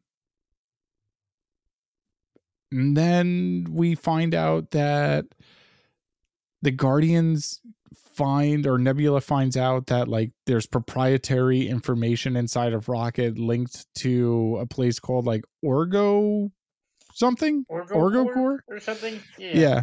Nothing in the comics related to Orgo Corp. That was something I was like, oh, is this like a comic book thing? You know what I mean? Dying Rocket is a thing from the comics, though. The Donny Cates run, if memory serves. Yep. I mean, a lot of these guys, like Drax has died like 3 times. Yeah, of course. But it's a very memorable image of Rocket with the breathing mask. He looks much rougher in the comics. Oh yeah, 100%. Yeah. 100%. And the origin of Rocket in the comics is almost like equally as dark and like sad too. You know what I mean? Seeing them getting put together and shit like that. So the Guardians are like, okay, if we're gonna find out how to shut this kill switch off, we're gonna check out Orgo Core, blah blah blah.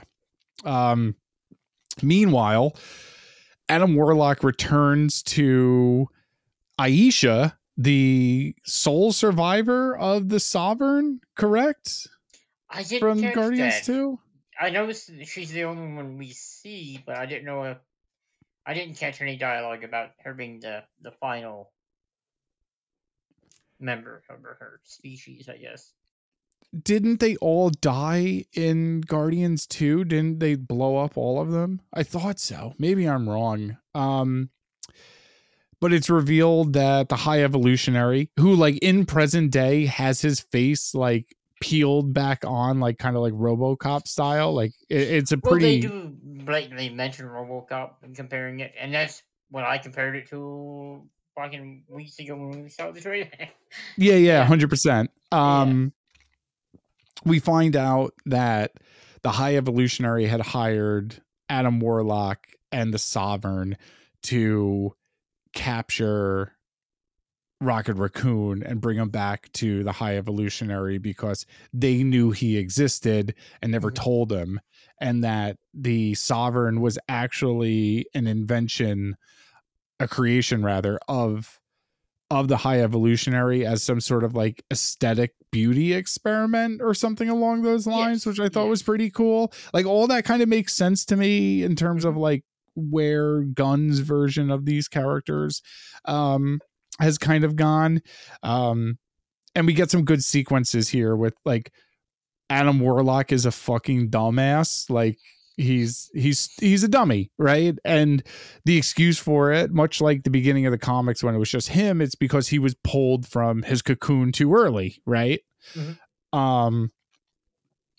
So we know now the High Evolutionary has hired Adam Warlock and the Sovereign, threatening their lives if they don't get back Rocket Raccoon, while the High Evolutionary is also going to get Rocket back himself. And the Guardians are on their way to the Orgosphere, which is like this medical outpost where they plan to get the information that they need to go shut down the kill switch so they can do whatever necessary medical treatments on Rocket, so he does not die. The place is you mentioned like living David Cronenberg nightmare. Yes. Yeah, it's like a spaceport that's not made. It's like grown from biological material. It's really interesting. This is the shit that I think Gunn does that's really interesting. That's very in line with Jack Kirby, Steve Ditko, Jim Starlin, you know what I mean? Like that cosmic weirdness that you and I kind of always dug about Marvel Cosmic was like, it's very far out and borderline like LSD induced, like influenced, right? And in order to get inside, we find out Nebula mentions like, I know someone who can help us get in, right? So as they break into, I should mention, as they're breaking into this fucking thing, Peter Quill is going on some fucking tirade about how it's his fault because he was drunk, and he's talking with Mantis. This whole time, Drax is being awesome, and he's eating those little like corn nuts and Yes, the Zarg nuts. Yes, the yes. Zarg nuts. Yeah. And every time he's like, I'm not doing this for me. I'm doing this to save my best friend. And Drax with the like second best friend. That stuff all worked for me. All that humor worked for Him me. saying he's completely out to Mantis of the Zorg nuts and then immediately fucking shoving another one in his mouth. Yeah. Yeah. All that Very worked for relatable. me. Yes. Very relatable. I don't share my spicy Cheetos or salt and vinegar chips with anyone but me. I get it. They get boarded by the Ravengers. Yes, that's what I was going to say. Is this where we run back into Sakaar, Sylvester Stallone and his crew? Space Stallone, baby. We see Space Stallone floating in space saying pull over, basically. Yes. We see the Red Lizard Wizard using wizard stuff to portal the Ravagers on board. Is that what that guy is? I like never knew what his name was. I know. I have no idea what his name is. I looked it up at one point, but I'm not retaining that information. I just know he is a sorcerer, though. Some of these Guardians, though, are like part of the original Guardians crew from like the Silver Age Guardians lineup, right? Like Sakaar, Yondu, all these guys, right? Who are like actually Marvel heroes from like 3,000 years in the future, right? Isn't that what the original Guardians lineup was? Yes, I believe so. Yeah. And it is here that we find out a time shifted version of Gamora has been working with as a Ravager, basically, the entire time. So, Quill obviously is kind of hopeless in this situation. It's kind of irritating, right? Like, yeah, it's one of the. I've talked about them reiterating that it's not the same version of Gamora a few times. This is one of the things in the movie that didn't work for me as well because I understood that this was not. So him pining after her and having to have it explained to him, and him explaining it to others, it was more tedious than entertaining. You get some good bits out of it. Like there is like a little bit where it's like, why wouldn't you tell me, we were going to meet Gamora, and Nebula being like, because you would be freaked out. Freaked out how? It's like exactly like that. Like that stuff works very well for me. Also, we get a more badass version of Gamora. That kind of works out for me too, where they're the best woman in the galaxy. Yeah, real badass. It hasn't been softened by this pussy. Yes, by family and all this stuff that makes you soft. Yes. Zoe Saldana, bad as fuck too. Gotta say, love this lady. Looks great in different skin tones. Blue, green. Big fan. Always looking good. Like the red hair quite a bit on her. Kind of scrappier red hair as well in this. Like it's a little dirtier. Good bit with Drax as Space Stallone is saying, like, put on these uniforms, and Drax not wanting to because it doesn't clashes with his eyes or something. Yeah. Or his skin tone or something along those lines. I really dug all that. So the plan is to use these uniforms to break into the Omnisphere, go undercover, and track down the records for Rocket Raccoon based on the code that they see repeated, that 89P13, like his call sign, basically, as an experiment. This is where we get the Space Hog scene, song I really like in the meantime. And what I think is kind of clearly an homage to 2001 Space Odyssey with the suits, right? I suppose so. I think you mentioned that. I know a lot of people were thinking of the mobile game. Fuck if I can remember the name of it, but 2001 Space Odyssey. He specified that it was not. I know the one. Yeah. Yeah. Yes, the mobile game, 2001 The Space Odyssey. Also a Marvel comic.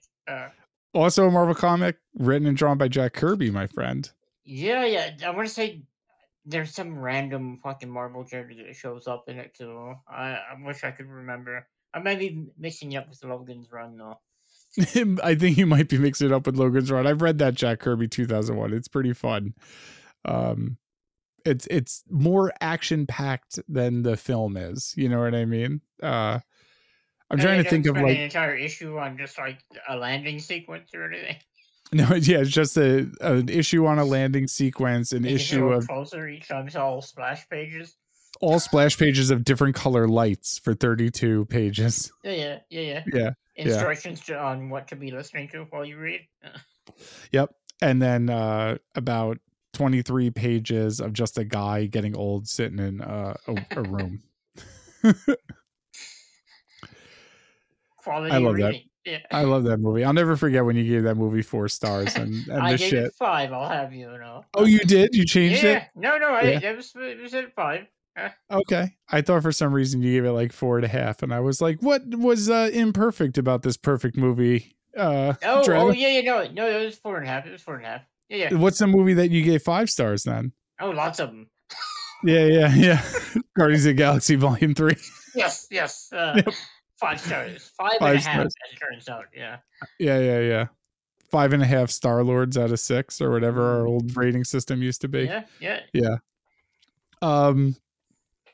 I like the landing on the skin stuff. Like, I don't know if you noticed Mantis in the orange suit just kind of like bouncing around. Like she couldn't. I do. She's constantly doing something where gravity is not an obstacle for it's very funny at one point. Yeah, I don't know if it's here or later, but yeah, it's very funny. And when they land on the planet, like Quill uses like this color-coded communicator on the wrist to like do a one-on-one with Gamora and tell him how much he loves her and how she should give him a chance. She actually calls him like Quinn.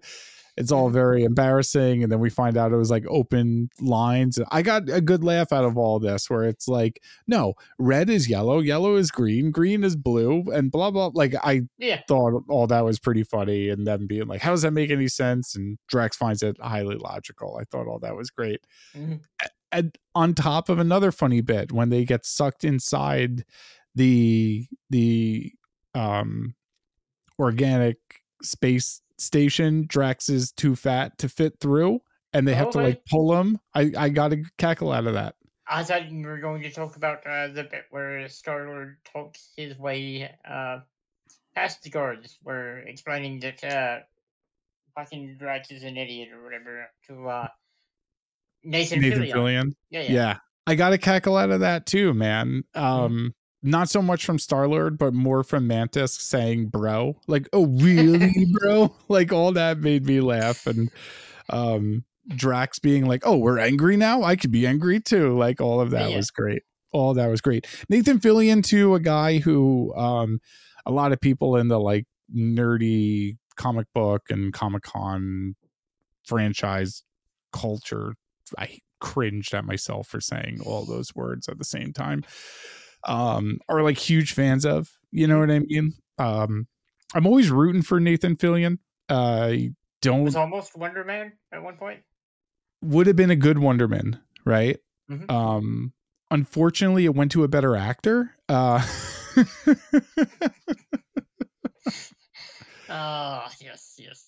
With a much more fun name to pronounce, right? Yahya Abdul-Mateen. Much that's more much fun. Yeah. I cannot wait till we do a Wonderman show and I get to say Yahya Abdul-Mateen the same way we did a Loki show and I got to say Gugu Mbatha-Raw a whole bunch of times when we were doing that show. But Fillion's one of those guys who I think I was telling you before we started recording, kind of feels like what like Bruce Campbell is for me, where I'm like always rooting for Bruce Campbell and I'm really happy when he shows up in things. And I think he's really handsome, but he kind of looks like how a caricature artist at a fair or a carnival would draw a handsome person, right? Yes. He's got like overly distinguished features and things along those lines. But I had fun watching them pop up, and I really liked how their suits looked like they were stuffed with a bunch of like French baguettes, kind of, right? They were They like these were real very puffy distinct things. suits. Yes.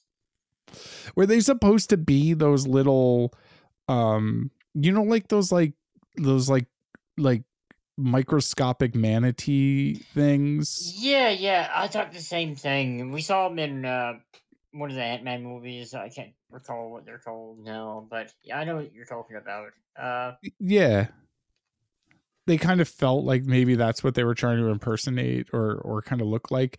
I also like all the technology inside of this organic station, like the the security lady is like, hold on, let me check the eye, and you think she's just talking about the camera system, but then you see like the camera systems are actual like eyes. Yeah. I thought all that was pretty fucking cool. And they accidentally throw their space suits through like a trash dumpster, and they end up being stuck in there. So they separate. Drax and Mantis go to look for the spaceport so they can tell Groot where to rescue them, while Nebula and Star-Lord and Gamora go to find like the records bay so they can find anything on whatever 89P03 is, so they can get this passcode to help out Rocket. Small thing that happens during the meantime is Star-Lord bumps into the fat Lobot guy, who's working with the High Evolutionary. Just like a little thing that like kind of matters like a little Wait, bit later. surely that's not Pete Davidson, right? The fat Lobot guy? Yeah, is he like is that Pete Davidson in a fat suit? I hope that's Pete Davidson in a fat suit. That would be pretty fun. Pete Davidson was one of these guys, right? Yeah, and I don't know which one it would have been. That's the only reason I asked. Was it the fat guy with the eyebrows who Mantis makes fall in love with Drax? It couldn't be that guy, right? I mean, they're both bigger than you would think from Pete Davidson. It They're seems both like. husky gentlemen. They're both Yeah. husky. They wear husky jeans. You know what I mean? Um, husky bugle boys. So I like the bit where Star-Lord, the girl working behind the records booth is like a cute, like very Star Trekky outfit, yellow girl, like all that stuff with Star-Lord, like him banging blue chicks always reminded me very Captain Kirky. Do you know who that actress was? The orange No, lady? do not. That was Ratcatcher too. Oh, was it? Okay. Yeah, that was. I like her a lot. She's going to be in Fast 10 in 2 weeks also, which I'm excited Nice. about. Yeah, blow up. You know what I mean? Good for her, I really liked her in the Suicide Squad. Hopefully we see her again. Hopefully. Gamora is fucking ruthless. I like all that. Like, I will blow your fucking brains off stuff is pretty good. Yeah, And she murders a few guards during this, maims a few others if memory serves. yeah. After do you like the gloopy record bay? I thought that was cool. I don't recall it right at the moment. It's like a big like wall of like almost like Oh, yeah, where it looks like mechanical somewhat, but I don't know how to describe it really. I don't know how to describe it either, but it like kind of like plops out like little orbs of Yes. like records. Like I thought all that was like pretty just neat looking stuff, Yeah. I'd imagine that wasn't practical, but I'm thinking like all the hallways and stuff here were practical. I know the big white room where Drax and Mantis was like an actual set, and like you could tell, you know what I mean? The spatial geography and the fight scenes made sense, and it looked good, and the lighting worked, and there were shadows and cameras hitting physical objects. Imagine that. It looked good. Yeah, this fight sequence is cool. They accidentally fucking get caught, and Nebula, Gamora, and Star-Lord have like a standoff holding the orange Ratcatcher chick hostage. when she's like, if you don't let us through, I'm gonna shoot this guy who looks like a carrot first. You know that bit? Yeah. Real dumb story. I think it was like a 90s Guardians comic, maybe a Groot book or an Incredible Hulk thing.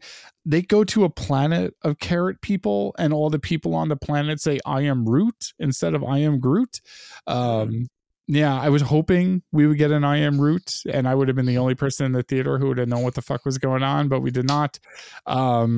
And I liked how Mantis is given some agency and can like hold her own in fight scenes. Yeah, that's a carryover from the holiday special where they had clearly buffed her some as far as action capability, which is good because it's better than just having her do telekinesis, just emotion manipulation stuff, rather. Yeah, the empath touching stuff, because she mixes like karate with that, like she, does like a flip kick and then says like you're a cat and you're a dancer, and like jumps on the back of one and says like violent rage, and it just fucking guns all these people down.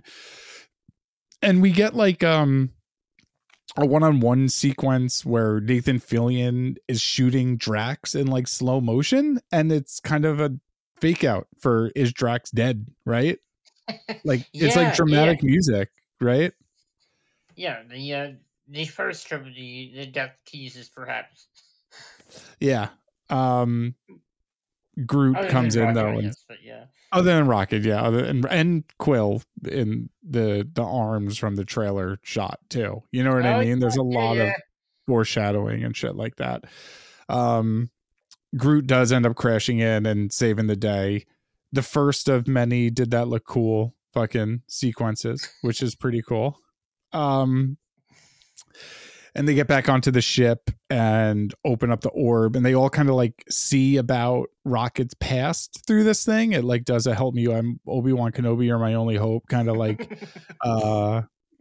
like hologram thing where they're watching Rocket get like tortured, and Nebula's got a line how it's more painful than anything that Thanos did to her and stuff like that. But the information that they require is missing and was recently deleted, right? Is this the part where they talk about the Animan? Where they talk about some of Herbert Wyndham's previous creations, I guess. They might have here. Did they do it here, or did they do it in the like display when they're in Orgosphere? I forget. I'm not sure, but yeah, either way, I wasn't expecting the Animan to get mentioned at all. They're not important characters, but No. Yeah, later on I was kind of hoping they'd be Counter-Earth's Avengers or something. Yeah, nor are like the Knights of Wondergore, but like we've gotten them. You know what I'm saying? Yeah. They do have a bunch of information on the fat Lobot guy though, right? And they realize maybe the fat Lobot guy is hiding the kill switch code in his Lobot head thing, right? Like his little thing. He's storing it in his little memory disk. So they program whatever to go find the High Evolutionary. That's who they're off to find right now. We get some backstory on the High Evolutionary here. Like Gamora is like, do not fuck with this guy. People think he's a fucking god. He is a big bad guy. You are walking into a trap at this point, but a confrontation. Yes. Well, what do they say? A trap isn't a trap. If you know the trap's a trap, it's a face off. They say that like a couple times. Yeah. And then he says, I want to take your face off. They should have said that at the end when his face gets taken off. Oh my god, imagine they take his face off and it's Nicolas Cage underneath. That would have been quite a surprise. Yeah. That would have been or Drax puts it on and dances around. to the James Gunn loves his needle drops. He does Goodbye Horses or something. Yeah. Oh man. So the Guardians head to the High Evolutionary's location Counter Earth, despite Gamora's warnings of it being a trap. In the meantime, though, Aisha and Adam are able to capture one of the Ravengers who helped out Gamora, along with his pet Blurp, with the assistance of Nathan Fillion. We get a little bit more Nathan Fillion here, and they like want Adam to interrogate this guy to give up the location of where Gamora is going, and Adam just like fucking incinerates him. And yeah, I remember Cersei thinks the pet is another person that can be interrogated. Yeah. My friend Gabby, who I saw, shout out to Gabby, friend of the pod. She we saw this movie last night, and she texted me today. She's like, what was the name of the fuzzy thing that looked like a dinosaur chicken nugget? That was her comments about Blurp. It's accurate. That's accurate. Yeah, it's very accurate. Again, fully CGI creature that looked pretty good here. I like all the stuff where Warlock sees it acting sad and him not liking how it feels. Like, I don't like how it's making me feel. Like, I like all this stuff with Adam Warlock. I like his relationship with Blurp and wanting to take it in as a pet. And I also like the skeleton that this thing, like, it turns into. It's pretty gnarly. It's silly gnarly. It's like Sam Raimi Army of Darkness silly, where like it's birding up and then like its arm falls off and shit. It's funny. Gamora calls into this thing saying like, hey, I need you to come pick me up, thinking that's the Ravengers. Absolutely loved the way Eliza Dubnicki, or whatever that actress is, who plays Aisha of the Sovereign, picks it up, and she's like, yes, hello, Gamora, salutations. Like the that shit made me cackle. It was very funny. Counter Earth is fucking cool, dude. I agree. I liked it. They barely explain why he wants it to look like normal Earth or any of that. I visited there once, and yeah. I thought it looked cool. Are the continents reversed? Do they have the same continents? Is that... I have no idea. I like the Statue of Liberty being like high evolutionary, holding like a little happy monkey. That made me laugh. I like that there was a panda bear mowing the lawn. This is all very, very silly shit, and I like this a lot. Yeah, I liked all this quite a bit. I liked the rabbit people speaking the gibberish language who take the Guardians in after he helps her scrape his knee. I think they're bats. They're bat people? Yeah, I believe so. They're man bats? Their nose are a bit weirder. Yeah, I thought they were like jackrabbits or something. It was very confusing to me. The bit where Drax is trying to fucking sleep on the couch was funny. Oh, yeah. Yeah. And the bit where in the middle of everyone yelling at each other, Nebula just being like, that is delightful, with the blue drink. You know what I'm saying? I liked all this a bit. Star-Lord draws a picture of Lobot, and they tell him that this guy is at this pyramid. They like point out the window, and there's like a giant pyramid sticking out of the ground. It's very convenient placement for this giant pyramid to be within viewable distance of these bat people, possible jackrabbit people, maybe Jabberwocky people. Their living room window, and they decide to take their family car to go visit the Lobot guy in the pyramid. This is where we get the first F-bomb, right? And it's a gag where Nebula can't open the door of a minivan, right? A station wagon, but yes. Station wagon. Yeah, station wagon. It was a funny bit, man. And Peter not knowing how to drive was a funny bit too. So yeah, Drax and Mantis stay at the Bat People house while Gamora, Groot, and Peter take the family station wagon to go to the Purple Pyramid. and Gamora is parked in the Bowie spaceship, which conveniently didn't land on anybody's home. uh, she is chilling in the spaceship, listening to Alice Cooper and like looking at all of the Guardian stuff, and her heart starts to grow 3 sizes that day, right? Indeed. Yeah. I guess on the way to the Purple Pyramid, in the station wagon, they start to see that Counter Earth isn't as picture perfect as they believe. They pass octopus people buying meth from a cockroach or something, right? Yeah, I think the octopus guy was selling it. That looks like Yes. the transaction order to me. He was selling to 3 cockroach children, I think. And then some guys getting like beaten at that. This part reminded me of Hobo with a Shotgun. There's a bum fight-esque sequence where he's just getting like beaten down with like a 2x4 in like an alley. Yeah. It was pretty gnarly, man. Not the picture perfect substitute. Yeah, that I think our friend the High Evolutionary thought it was going to be.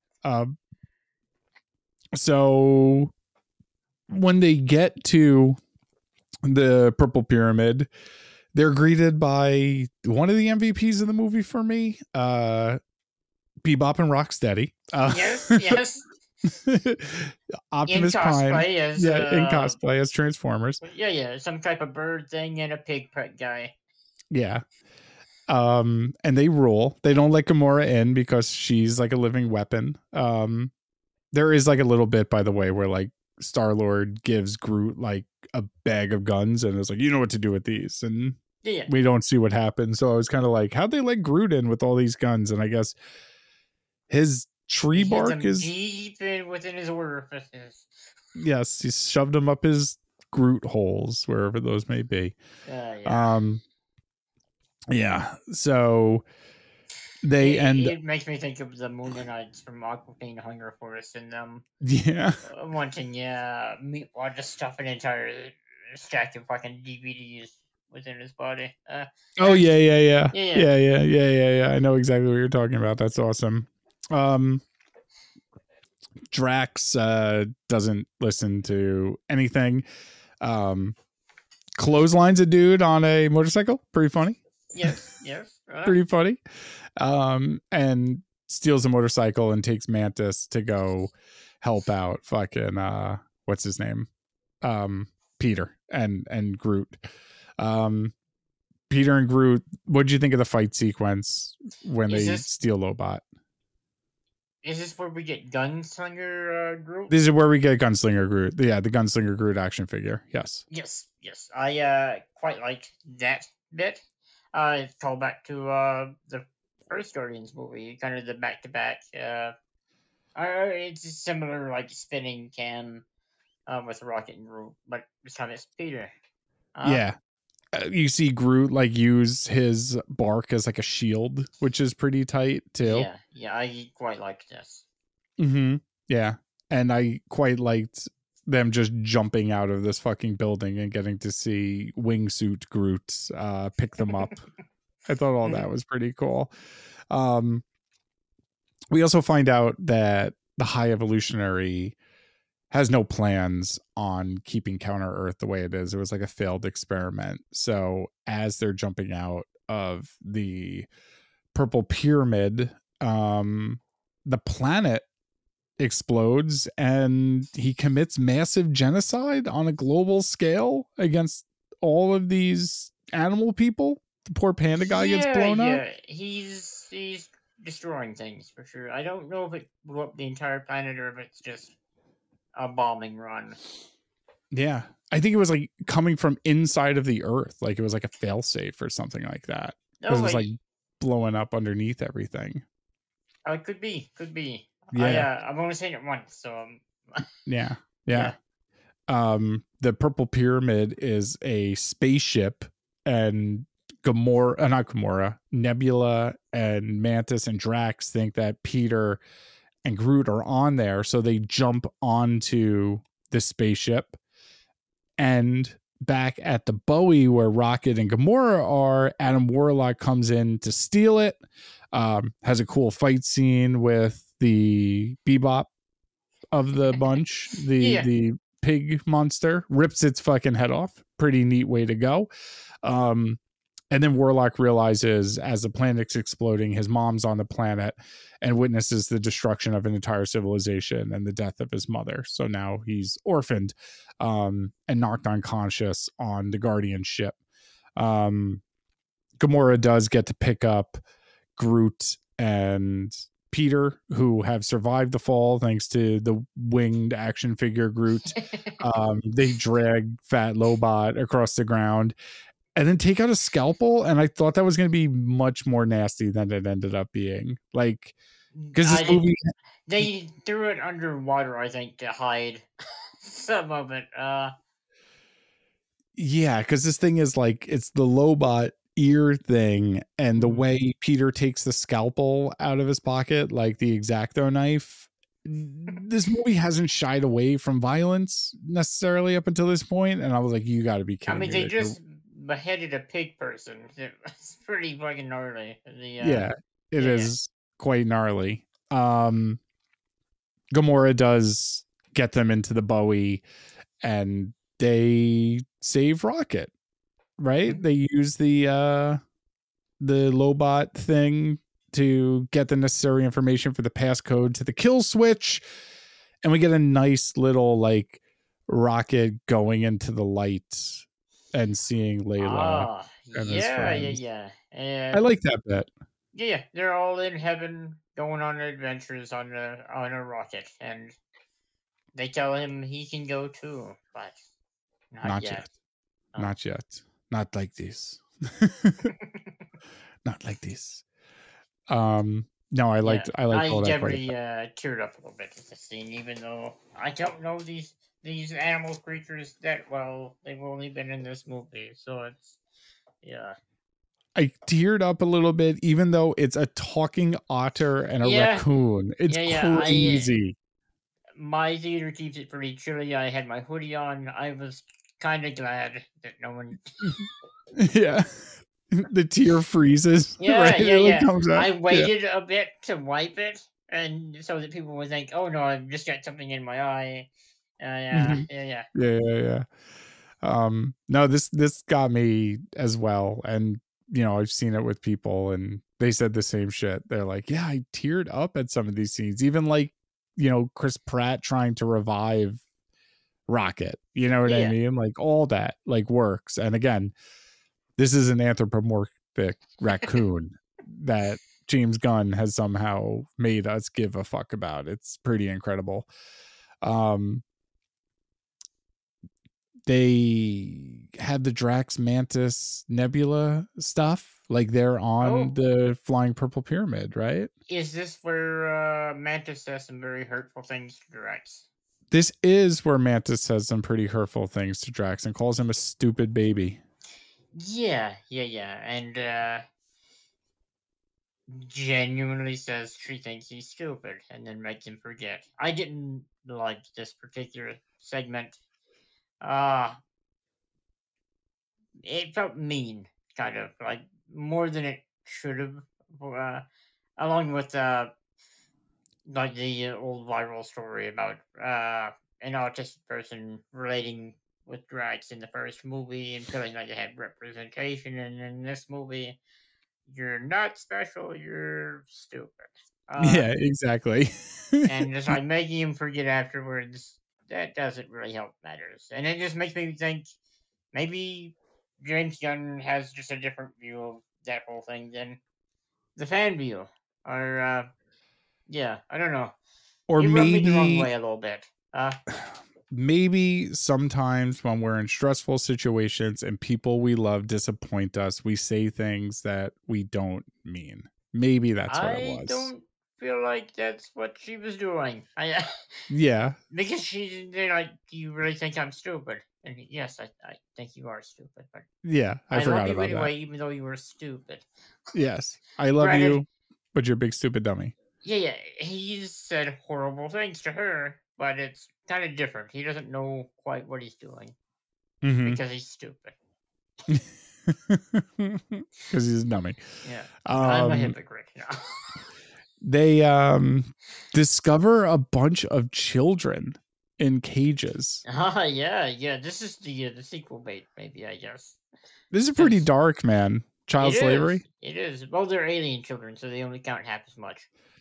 But they are being experimented on, and if we know anything about what this guy has done to Rocket, we can only imagine what he's done to higher life forms, like with sentience. You know what I'm saying? It's fucked. Yeah. On rewatch, knowing that one of these kids is by the bell, did you recognize that it was gonna be a Not at all. How do you pronounce this character's name? It's one of those things like I've read comics with this character. I've seen it a million times. I own a trading card. Like, and I just don't know how to say that word. It's I don't Phyla? think I can provide clarity because I don't think they say your name in this. But right? I think they say it in one of the post-credit scene, and I'm just like, oh fuck, I missed it again. Yeah. You know? I think it's Phyla. I don't know if Belle is her last name. It is because she's a descendant. She's like the sister of Jen L. It's Captain Marvel's daughter. Yes, Captain Marvel's daughter. But this version is not Captain Marvel's daughter, so I don't know if they're keeping that. In the credits, she's just listed as Phyla. Yes. And I kind of assume they're going to make her a combination of Moondragon and Phyla Bell, a couple in the comics, and then Moondragon is Drax's daughter in the comics.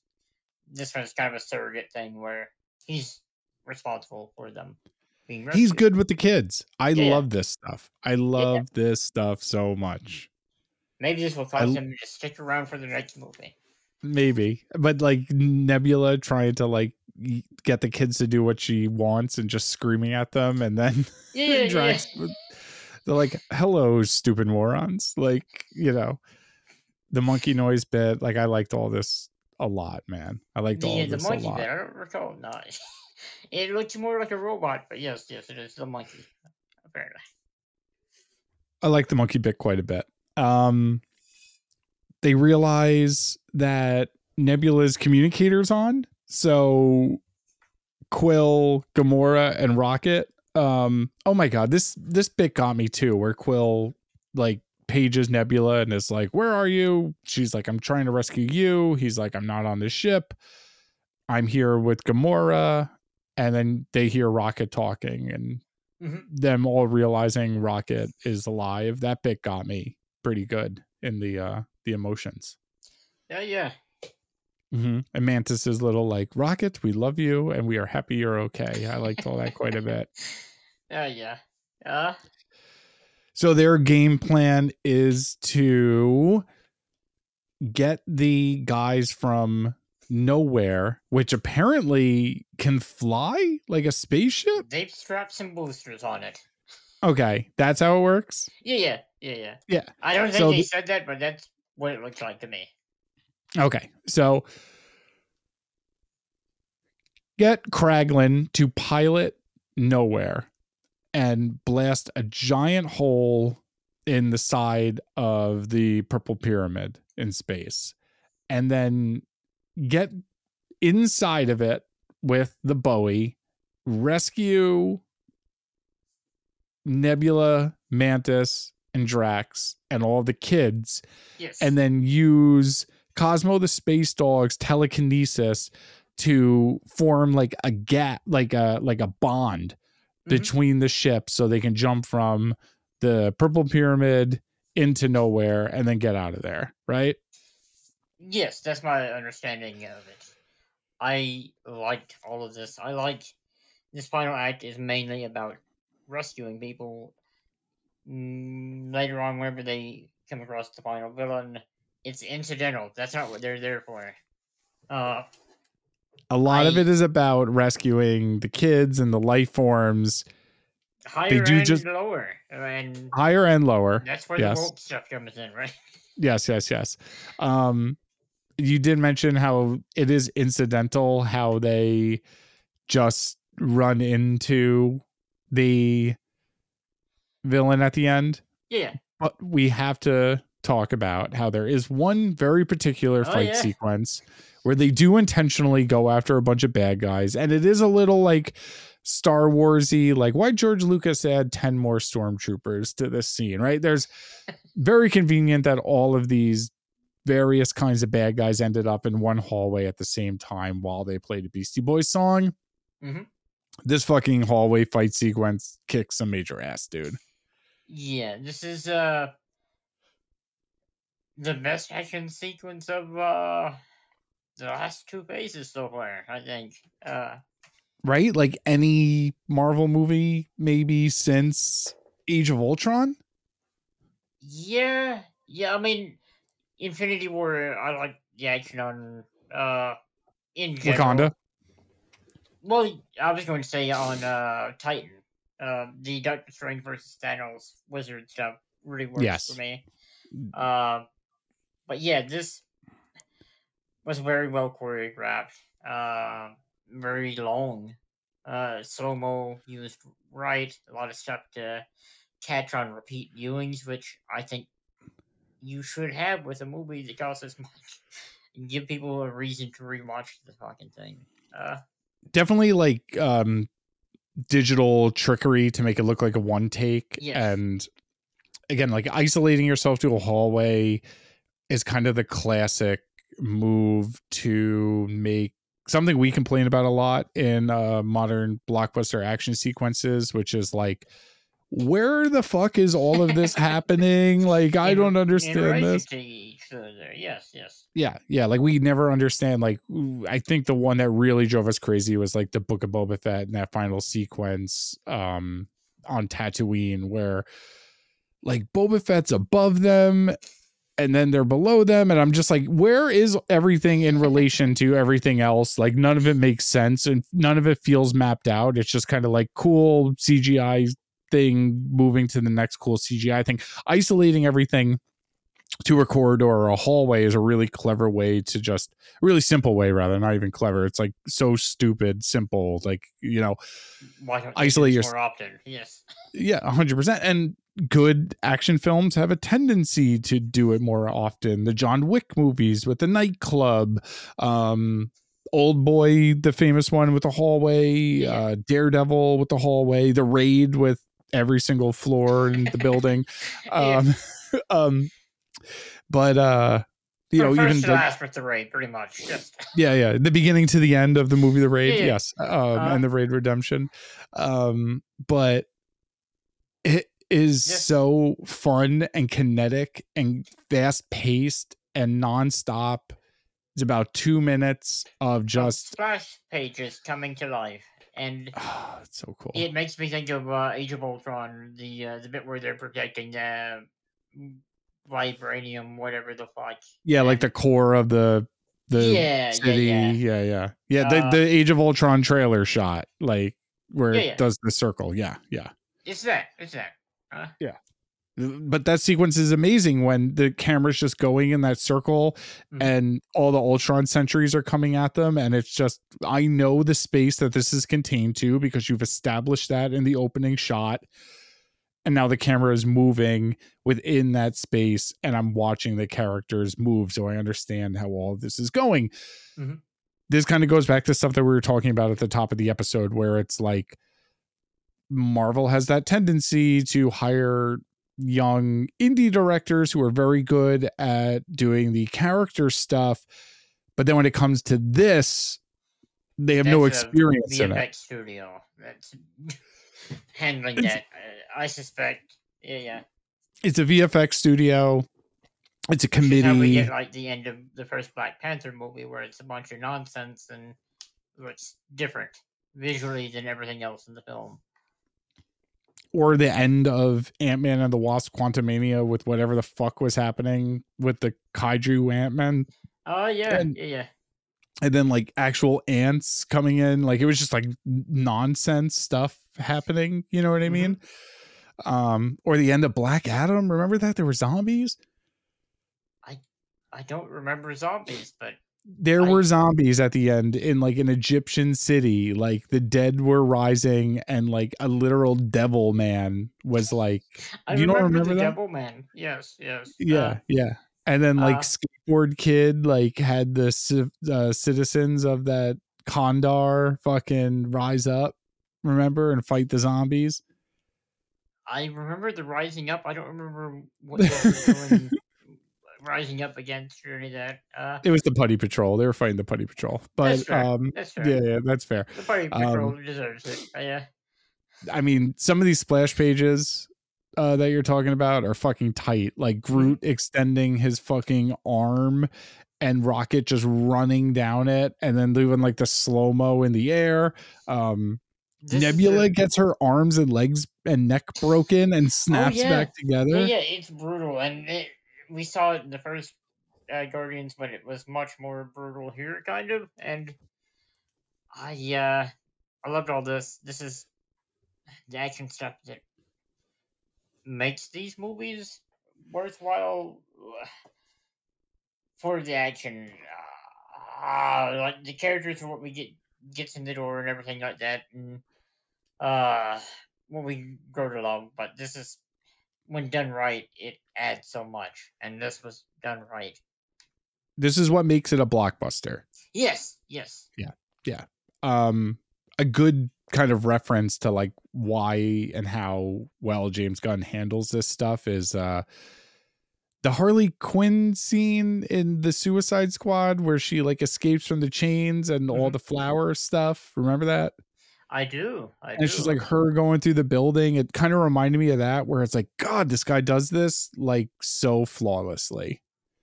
Like he is just, it feels like it's coming from someone who wants it to look cool rather than just look effective, right? Yeah, yeah. Like Shang-Chi, I enjoy a lot of the action in that movie, but the final action piece in that movie kind of just falls apart with generic CGI nonsense going on. Yeah. The best parts in that final action bit are the parts where they like stop fighting and start like talking to each other, like the stuff with Tony Lowe and Simu Liu, like kind of tossing the rings back and forth and having like a conversation. Where there's character stuff thrown into the mix there. Yeah. I think the Russo brothers are okay at this stuff, where like Winter Soldier's action kind of like blew me away. Yeah, that has some fantastic action, sure. Yeah. I think they kind of got bogged down in the bullshit. Or maybe they just had a lot on their plate. Netflix races after this? I'm talking about the airport scene in fucking Civil War. I'm talking about. I do. I think it's okay. I think it's a lot. You don't like superheroes punching each other, though. I'm not the biggest fan of it, and it's just like look how much we can do all at once, kind of, as opposed to just doing what you need to do effectively and giving it purpose and giving it weight and making it feel effective, as opposed to just like, I want to make love. I don't want to just spit on it, get it in, and be on my way. You know what I mean? I understand. There was weight to that fight, though. I mean, they paralyzed Rhodey, and then he was okay. Yeah, my emotional connection to a character made me feel weight after an action sequence that I just thought was happening, making a lot of noises, happened. You know what I mean? Like, I get it. Gamora using her sword is cool too. She cuts a dude in half and it rules. That's like the final shot. That, I think. I don't recall right offhand. Yeah, that's like the final shot is Gamora with a sword just chopping a dude in half, and you seeing the body get bisected. And yeah. I like Gamora being a violent, nasty, crazy person. Yeah. She's allowed to be a violent, nasty, crazy person in this movie, and it fucking rules. I also like this rescue scene where it's just fucking debris kind of falling, like the kind of nonsense CGI stuff, and it's lots of flames. Them going out of their way to be like, you and you get the children from here, you and you go steer the ship, you go find Cosmo. Like all that stuff worked really well, everyone having their little side missions and their team ups. another kind of, oh my God, someone's going to die moment. Nebula and Rocket go to steer the ship, and when they get to the flight deck, it had been destroyed because like the High Evolutionaries people like were raging out against them because they're like, you are losing your mind over this fucking raccoon, and they have like this mutiny and he just blows them all up. Like, we're not mentioning it a lot because we're kind of going on a little long, but like the High Evolutionary is freaking the fuck out throughout all this, and it's epic. Like, it's very cool. Yeah.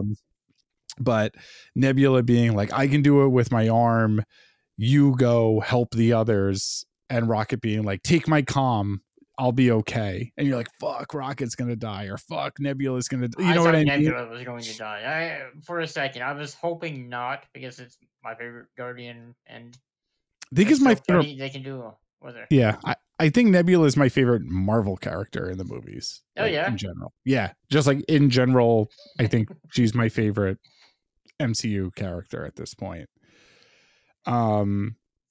Rocket is helping the kids escape, and as he's helping the kids escape and get onto nowhere, he sees a room filled with animals and finds a cage filled with baby raccoons.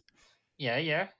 And opens up the gate, and you see all the scientific names for them, and he gets his closure where he's like, oh my God, I am a raccoon, right? And to open the cage, by the way, he uses the chip that he had built. I assume it's his old cells, kind of. Yeah. This was so cute, man.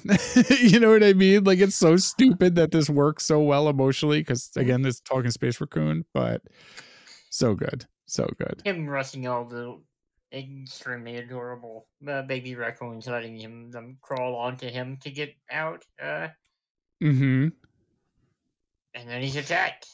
Then he is attacked by an obsessed High Evolutionary, who's calling him, like, you know, all the fucking eugenic fascist gobbledygook he's been spouting the whole movie, like a worthless clump of cells with no blah blah blah blah blah. And then he's like, you're nothing other than a number, and he uses his gravity boots to say, like, no, I'm Rocket Raccoon or something like that, right? Yeah, and he says the thing. He says the thing. He finally says the thing. And then he blasts him in the fucking face with his gun. And then Star-Lord comes out and blasts him in the back. And Drax comes out and stabs him. And every Guardian gets their cool pop shot on the High Evolutionary before Gamora just pretty much guts him in the tummy with her sword. And as he lays dying, she peels his face off. Well, there's a bit where there's a bit of skin hanging off, and I assumed that. Well, my first thought was that maybe it was just a goof, or maybe the prosthetic fell off or something. Yeah, and there's it's a minor thing, no one's going to care. But yeah, then they just peel the rest of his fucking face off, and it's a gross skull, and it looks awesome, and I'm amazed this is in a fucking PG-13 Marvel movie. It is real gross looking, right? Like, like very graphic fucking body horror, like Hellraiser. I have like Uncle Frank looking, right? Worse than that, in some ways, because it's like all burnt up. I don't know. It's wild looking, impressive. Yeah, no nose. Like, you see the broken nose bone and shit. Yeah. They do let him live though. The Rocket chooses to, and I like that a lot because Marvel kills their villains far too often. Oh, you think we're gonna have a return of Herbert Winston? No, not necessarily. I think letting villains live on occasion is the right goal. Yeah, it's nice. From heroes. It's nice. Yeah, they rescue the rest of the animals, right? I like that scene where you see all the animals fucking running on board. Yeah, flooding onto the Ark, including those Cthulhu monsters from the second Guardians of the Galaxy movie. We completely skipped over Mantis being the Cthulhu monster whisperer, and I'm excited for what that means for her in the future and her pets.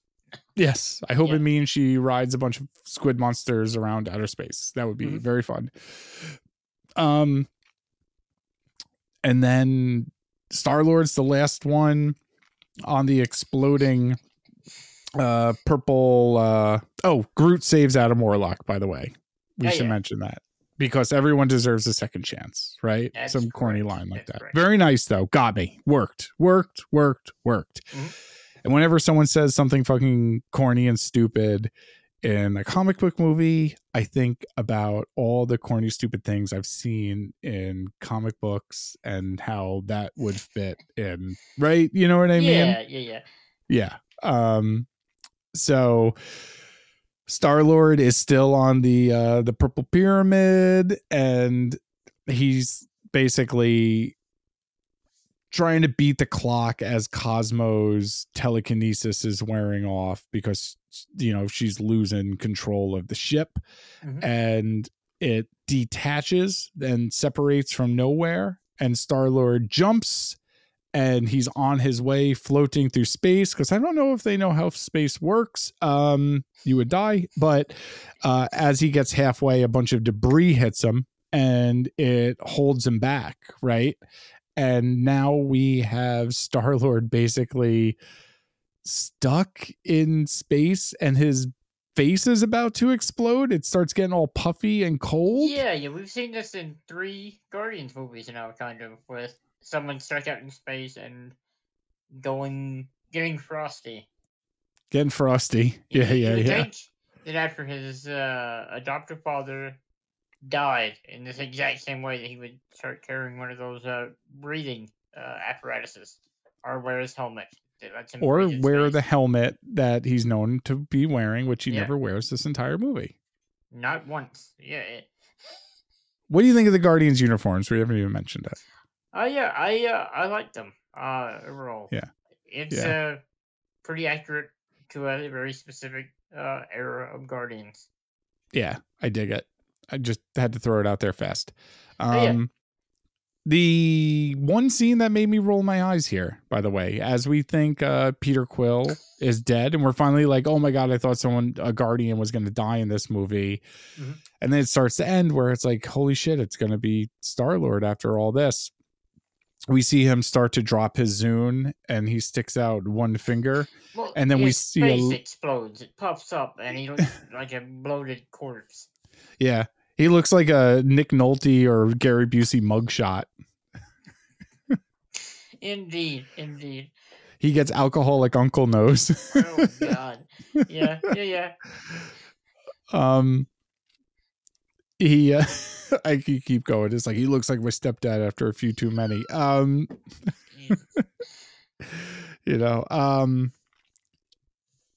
They basically, Adam Warlock comes to save the day here, but Adam Warlock, or man rather here.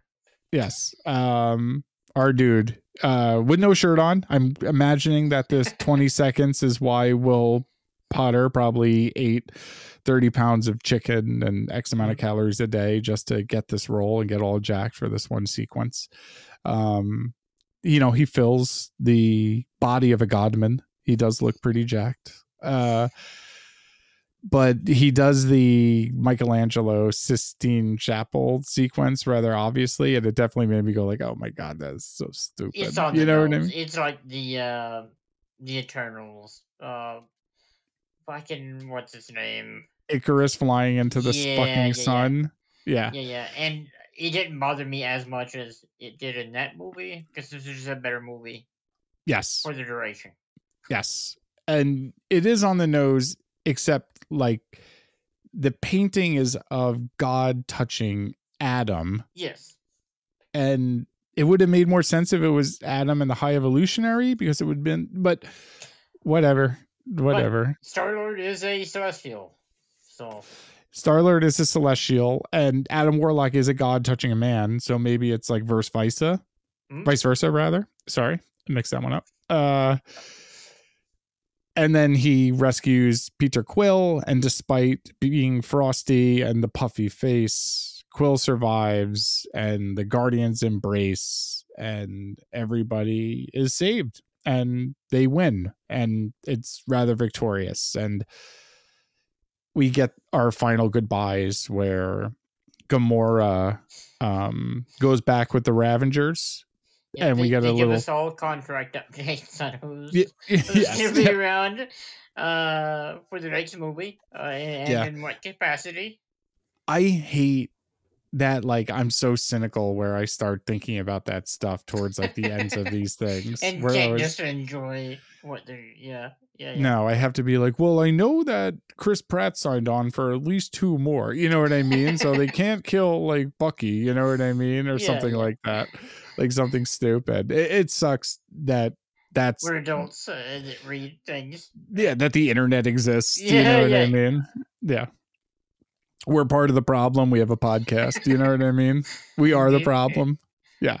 I do like how Quill kind of accepts that the Gamora rather that he knew is gone. But the one that he knows now, while she'll never like love him in the same way, he still likes who she is and she knows who he is. And the like we would have been fun bit was rather nice. You know what I mean? Yeah. She's welcomed by the Ravengers and like a triumphant kind of like welcome home, and she's found her own home, which is nice. You know what I mean? It's not the same Gamora, but at least this Gamora is happy, right? Cool. Cool ending. Then we get our update on what's going on with the Guardians. They break up. Quill wants to go back to Earth because he realized he no longer can run, just like Rocket realized he was done running, right? And he's going to go back to Earth to see if his grandfather's still alive. Mantis is she's been living with Ego, doing everything that he wanted, and then living with the Guardians, doing everything that they want. She wants to go out on her own and find out what she wants to do. And Drax is like, I'll go with you. And Nebula is like, no, I need you here because we need to build a new society. And you weren't built to be a destroyer. You were built to be a father. And I like that a lot. I think that's a great end to Drax's story, right? Yes. Like everyone gets their own individual bit of closure. And then Rocket is giving control of the Guardians of the Galaxy as their new leader. And then Groot says, I love you. It's crazy weird. Kind of weird. Yeah. Do you think that Groot said, I am Groot, but they just said, I love you? Like we finally just heard what they hear Groot say, you know? I don't hate the theory. I don't think that's what happened. No? No. We'll know next movie if he starts speaking normal English all the time. Okay. I'm rereading the Timothy Zahn Heir to the Empire books. Okay. Yeah, because I'm part of the problem. And in those books, Timothy Zahn translates what Chewbacca is saying. And that's why it made me think of it. Like, you know, it's like in the comic books when there's like the little asterisks and it says like spoken in Chewbacca or something. Like, you know what I mean? Spoken in basic or something like that. Maybe we were just hearing Groot. You know what I'm saying? Quill gifts Rocket his Zune, and he plays a Florence and the Machine song, and it ends with a dance party with all the little kids. And this shit got me, man. And this shit should not like make a grown man weep with joy. It's crazy that it worked. It goes on crazy. Yeah, it did, but it was nice. And when Drax finally hit it, like, well, his 3-movie arc here is that he learned to dance. Yes, it wasn't just for losers. Yes, I loved all that quite a bit. I really did like the end of this movie. Mid-credit scene. We get a look at our new lineup. We get a look at a new lineup. I don't know if it's going to be our new lineup. It depends on who comes on for the next one. I'm sure they'll have ideas on who they actually want to use. Do you think there's going to be a next one? Eventually, yeah. I do not think they're going to touch the Guardians of the Galaxy with a 10-foot pole. Oh, really? I do not. Yeah, I think they will include Okay, the include them in Guardians. something else. Yeah. Yes, yes. Okay. I do Okay. not think we are going to get a solo I Guardians of just the Galaxy movie. desperately want a movie with Rocket as the main character. Yeah, You yeah. can have. I just want a non-human Marvel movie as the lead. That's all. That's all. Yeah, you just want to test the audience's suspension of disbelief. Yes, Like, yeah, absolutely. yeah. How far can Marvel flex this and kind of you know, I just want to do away with speciesism. That's all. I get it. I get it. Uh-huh. I get it. I get it. Yeah, the new lineup is Captain Rocket leading the team, Groot, right? Who's now Yes. even larger than his previous form. He's actually hidden as a boulder for a little bit. Adam Warlock, Cosmo the Space Dog, Kraglin, who now has control of his arrow. We totally skipped that part. It was pretty fun. We also skipped the gigantic space swarm that I was scared is the MCU version of the Annihilation Wave, so I'm not even going to will that into existence. Oh, yeah, I didn't even. Yeah, I know. Yeah. Pretend I said nothing. It's like my Galactus celestial eternal theory. Pretend it doesn't exist. Yeah. Pretend it doesn't exist. We'll get an annihilation wave and a proper Galactus someday. Just keep your fingers and your toes crossed. Blurp, the dinosaur chicken nugget fuzzy thing, and one of the little girls from that they rescued from the slave ship. Yes. This is Phyla-Vell. Yeah, Phyla-Vell. Rocket is asking them who their favorite musical acts are while going through the Zune. Phyla-Vells are Britney Spears and Korn. Thought that was pretty funny. It was pretty funny how what's his name? Kraglin's was Garth Brooks, right? That was pretty funny. Yeah. Adam Warlock's being Adrian Belew was a joke that only I got that I thought was fantastic and appreciate 80s King Crimson getting a shout out. And then they go on to attack a bunch of adorable animals. Yeah. I thought that was a weird way to end this after you go through an entire 2-hour movie showing that all these animals should be respected and being cruel to animals is awful and wrong, and they just slaughtered this stampeding herd, or maybe they just stopped them. Kraglin volunteered to face repeatedly. Dude, Kraglin volunteered to do this by himself, and his power is shooting an arrow through stuff's heads. Yeah, that sounds like there's only one way that could go. Yes. Not well for the He's fuzzy just gonna animals. wound them mildly. Yes. This is my favorite line of the movie where Cosmo is like, "On your word, Captain," and there's like a long pause, and then Rocket just ends the movie saying "word." I thought that was just fucking spot on. We forgot Cosmo's arc of getting to be called a good boy or a good girl, rather. Good dog. Yeah. That's it. Good dog. Yep. And Howard the Duck was in there too. So yeah. We didn't forget it, nerds. Was the eyebrow bender from Guardians 1? Yes. Was Lloyd Kaufman in this film? I didn't see him, though. That would have been a good spot. You know what we missed? And I'm kind of embarrassed that we did, considering our track record here at Beyond Infinity. What's that? Our favorite craggly-faced, ugly Yondu. Yeah. Yes. Michael Rooker has appeared in this film as a ghost or something, right? Hallucination, artistic license of yes. helped Kraglin learn how to control the arrow. Yes, because James Gunn cannot make a movie without his lucky charm. That is our favorite character actor, possibly, of all time. He's up there for sure. He's up there. Patron saint of the podcast, Michael Rooker.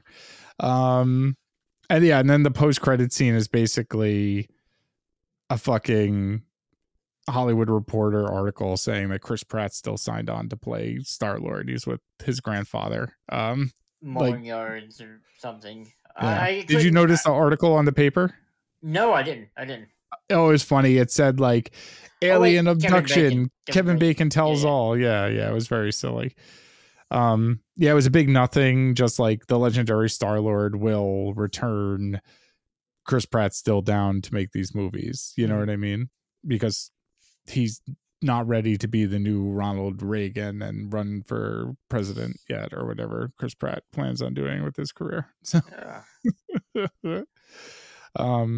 I love this movie, Travis. Do you have anything additional that you would like to say about Guardians of the Galaxy Volume 3 before we jump into our final thoughts and our reviews on the film? No, that's about it. Let's do this then. Tell us how you really feel. Let's rate this.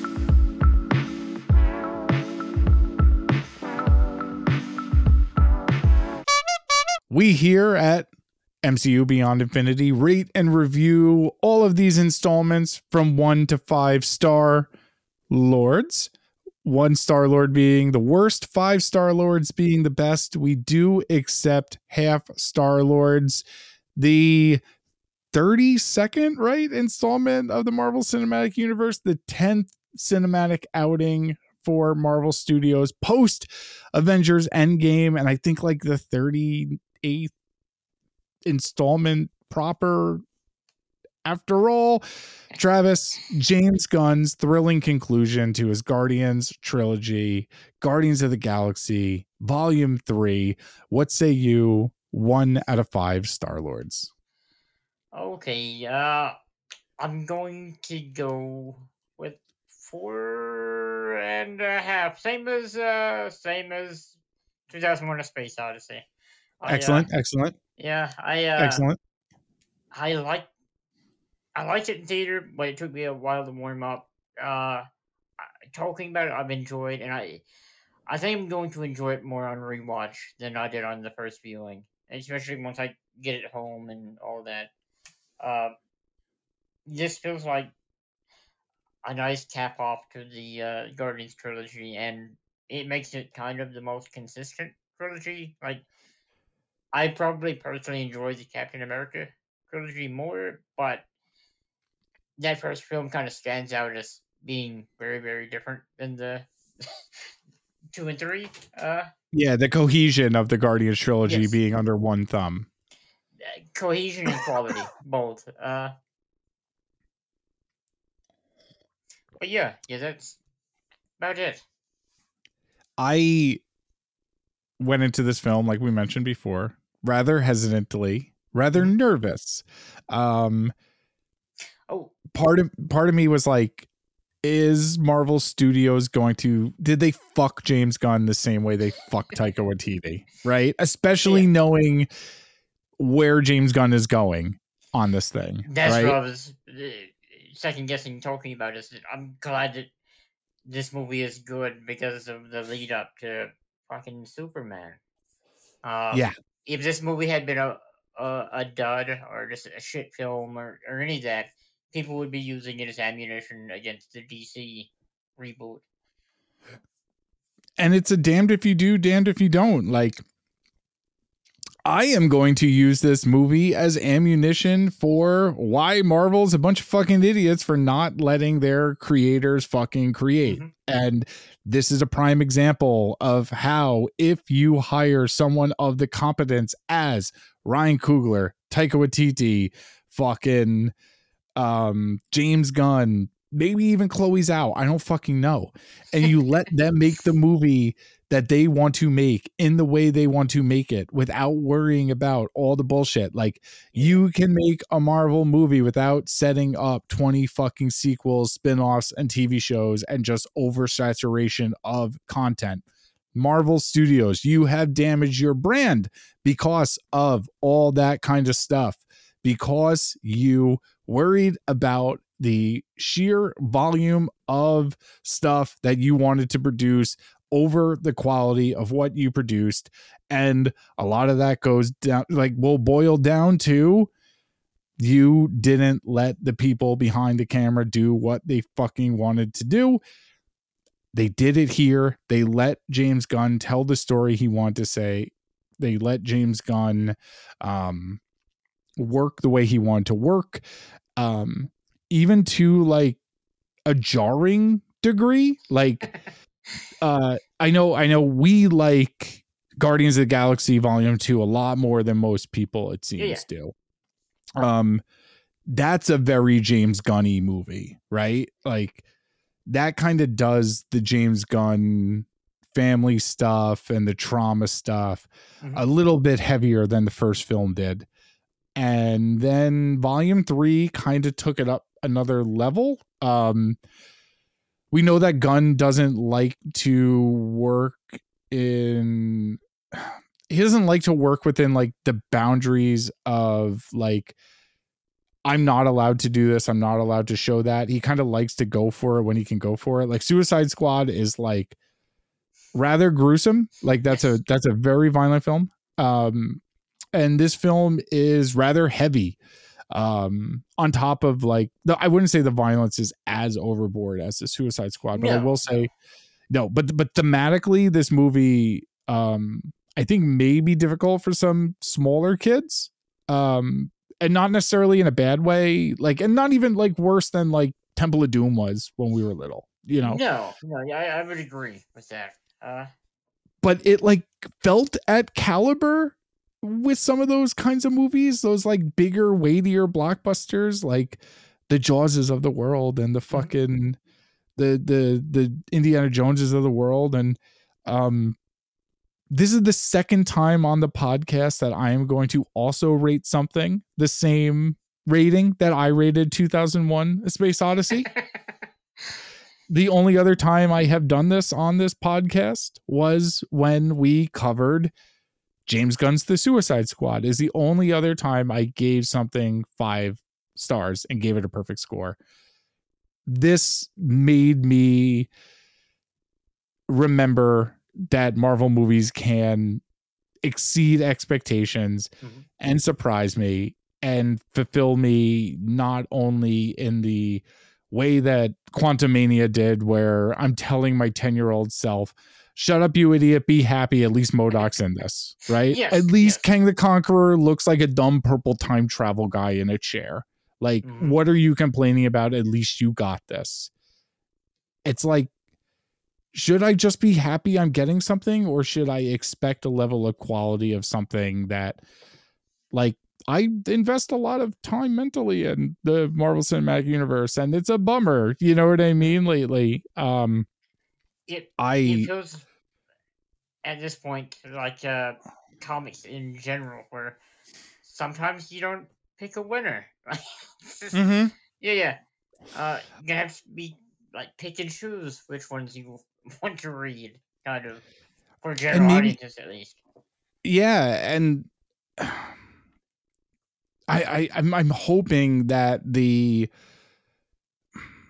Iger coming back, Alfonso being gone, Feige stepping back into the like, okay, we're gonna slow it down, I'm gonna oversee everything again. Yes. I'm gonna nurture this franchise back into health. COVID's over. Let's heal the wounds and get back on course. I'm hoping I'm feeling positive about the MCU for the first time in a minute. And the next theatrical outing is The Marvels, directed by Nia DaCosta, a director who does do small scale stuff very well, has handled a mid-budget franchise film with action in it rather well, which the Candyman sequel / reboot / legacy sequel thing. I hope that surprises people and is good. Like I don't expect it to be as good as this, because this was this was like a victory lap for all parties involved. They did the unthinkable and made Rocket Raccoon a global phenomenon that we cried for. Like, it's crazy. I really hope the next one with the Marvels and this long break in between allows for those wounds to heal, because I don't want that to be the one coming off of this and not being good. That's gonna be a bummer. that's gonna bring out the worst in the worst sections of the internet if that happens. You know what I I mean? mean, that section is going to say it's bad regardless, but I'm hoping they don't have extra evidence to that. Yeah. I don't Yeah. want to add fuel to the fire or hand them ammunition or anything along those lines. Yeah, You I know? hope it's a good movie. The Yeah, me trailers too. look good. I want people to like Kamala Khan as much as I do. So Same. yeah. And I'm leaving an opening weekend of a Marvel film feeling good, recommending it. People ask me how it was. I'm not saying it was okay. Like, I'm Yeah. not saying that. I'm saying this was the best Marvel movie I've seen maybe since the first Black Panther. You know what I mean? Which is a good fucking feeling because this is shit that I really like. It's shit that you really like. You know what I mean? And I can't wait for James Gunn's Superman movie. How do you feel about James Gunn making a Superman movie? You think it's the right choice? I wouldn't never have picked him in my head, you know? Oh yeah. I am on board for it. Is he directing too or just writing? Yeah, he came on to direct and write. Okay. I mean, the heart will be in it. Like that's the thing that was kind of missing from the entire Snyderverse. Yeah, Yeah. the joy.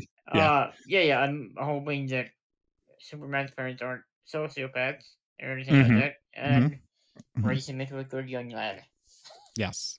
Yeah, if he can embrace that feeling of outsiderness and being on the outskirts, like that alienation that you feel, and then coming to embrace yourself and the good within yourself, like similar themes to what he did here in Guardians of the Galaxy, with the wholeheartedness and sincerity that Superman deserves. I think it'll be like a fucking slam dunk, I hope. All right, let's wrap it up, Travis, with a little bit of news before calling it an evening.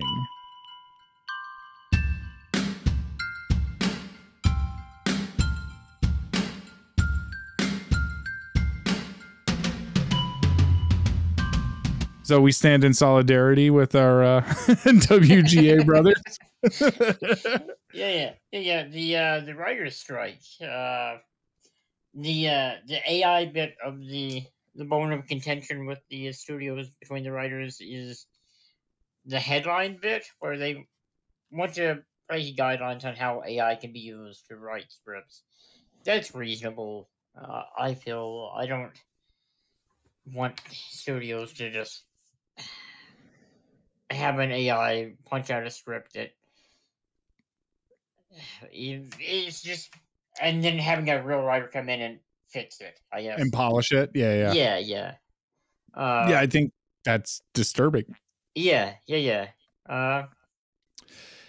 Having artificial intelligence involved in any form of the arts is kind of disturbing and weird at this point. Makes you feel soulless, kind of. And I'm not even a person that believes in souls, but yeah. Only soul stones. Yeah. Well, we have visual evidence of that. I saw Infinity War. Yeah. I know who Adam Warlock is. Yeah. I saw the Guardians 3. But artificial intelligence also brings up like the very bizarre question of where is artificial intelligence getting this information from, and where is it taking it from, and who owns what it's being taken from. Who is it plagiarizing? Who is it plagiarizing, and how can we account for that? You know what I mean? Because it is plagiarizing something because it's working off of a search engine, essentially. You know what I mean? It's very, very bizarre shit. And the first Marvel project to be affected by it so far is, unfortunately, the movie that I don't know if it's ever going to happen at this point, because it's just another fucking wrench thrown in the fucking gears for Mahershala Ali's Blade. Which we just got news that True Detective writer and creator Nick Pizzolatto would be contributing to the script for. If you told me that Nick Pizzolatto was writing a Blade movie starring the guy from Moonlight. Oh my God. It's late. Mia Goth and Delroy Lindo in like 2012, I would have freaked out. I had mixed feelings on Pizzolatto. I dare anyone listening to this to explain the plot of True Detective season 2 to me. I guarantee you can't do it. I guarantee even if you think you can do it, you can't do it. It's so insane. But I do think he's got some good ideas in there. He's worked with Mahershala very well on True Detective season 3. And have you seen True Detective season 1? I've seen the first one. I haven't seen 2 or 3. Okay, yeah, but you've seen the one that matters. So yeah. It's some of the best television of all time, right? Like it's up there. It's very good. Yeah, it's really good. Does Blade even have a director at this point, right? I think so, though I could not tell you who it is. Exactly. It's like Lost 2 filming right now, right? It's supposed to be. It's supposed to start filming soon, you know. It has like a release date slotted. Another thing with the WGA that's kind of confusing, and like a friend of mine who is a member who had written some scripts has told me about this before, because he wrote on a sitcom, and that sitcom was in syndication on like TBS, and he was getting like nice royalty checks, like $700 a week, like coming in for every time an episode he had was aired on like TBS at like 2:00 in the morning or some shit. And when that got moved to streaming, like Netflix or wherever it is, Netflix will literally send them like a 60-cent check because they don't know how to like divide up the syndication rights for streaming. They can basically say whatever they want because they don't release numbers and things like that. Like you don't know if anyone watched it or didn't watch it or how popular it is or how much traffic it brought in directly or how much traffic it brought in just because it played it randomly and what told it to play it randomly and all these annoying things. So the streamers have been really capable of fucking over, especially like below the belt people who like kind of thrive on those royalties because they worked at like union rates and were guaranteed like points on the back end, right? Yeah. Same shit that fuck ScarJo, you know what I mean? Where it's like, I was guaranteed points for a theatrical release and now you're releasing this thing streaming and you don't release your streaming numbers. How the fuck am I supposed to pay me? Yeah. You need to pay me. Yes. This is my job. You know what I mean? I know people are like, oh, poor babies, millionaires. Like, fuck you. Like, don't complain about the millionaires. Complain about the billion-dollar corporation fucking over the guy who held the light gaffing for Black Widow, or you know, my buddy who wrote an episode 2.5 Men. You know what I mean? Like, you know, stupid shit like that. I hope Blade comes out because Mia Goth's a good pickup, dude. I know. Yeah. If it does get made, do you think she'll stick around for more than one of these things, or is she just a one-off villain, you think? I don't know. I hope she's Dracula. It'd be nice. In a perfect world. How about some Sony Spider person news? Oh God, I didn't even know we had this. Yeah. Kraven the Hunter is going to be R-rated. Okay. Rhino's going to be the villain. Okay. And they've released a trailer at a con or a festival or some Cinecon or whatever. Yeah. Us peasants aren't going to be able to see anytime soon, but Spider-Verse. Yeah. They show off the iconic Kraven outfit or whatever, allegedly. I have to see it to know if I agree with that assessment. Okay. And Rhino transforms into a comic accurate Rhino, allegedly. I don't know what the fuck that means. I don't know what that means either. Does he wear a onesie with a horn on it? I hope too. Yeah. I hope too. Russell Crowe's in this movie. I wonder who he's playing. He's playing like Kraven's dad or some shit. Oh, okay. Yeah. Yeah. And like Kraven's like an animal activist or something. We read the plot once. I don't know if it ever made it to air, but we did read the plot once to one another. And it was insane. Yeah. The animal conservationist or whatever. And yeah. Yeah, is madness, dude. R-rated, I mean, though. That R-rated, and this director, I forget was it Most Violent Year? Was that what we were talking about before he directed? Yes, it was. That's a movie that I saw and I don't remember a goddamn thing. I think I walked out of the theater and I was like, I don't remember anything that just happened over the past 2 hours. It's kind of a boring movie. It's not bad. I'll watch it this week, and I won't remember it a week from now. And I would say that even if my memory was good, I think it's inoffensive. Yeah. This guy did make a movie called Triple Frontier, a Netflix movie with Ben Affleck that I really like. For all the wrong reasons. It's very tasteless and stupid and not a good movie. Got a bunch of hotties like in the jungle, kind of doing Tom Clancy stuff, like a rescue mission kind of thing. I really dug it. It's like kind of shockingly violent action. Yeah, it's good. Like it's a fun one. So like maybe I like the Venom movies. So like maybe we'll see. Yeah. So they're gonna do Craven/Hunt with Rhino instead of Spider-Man, and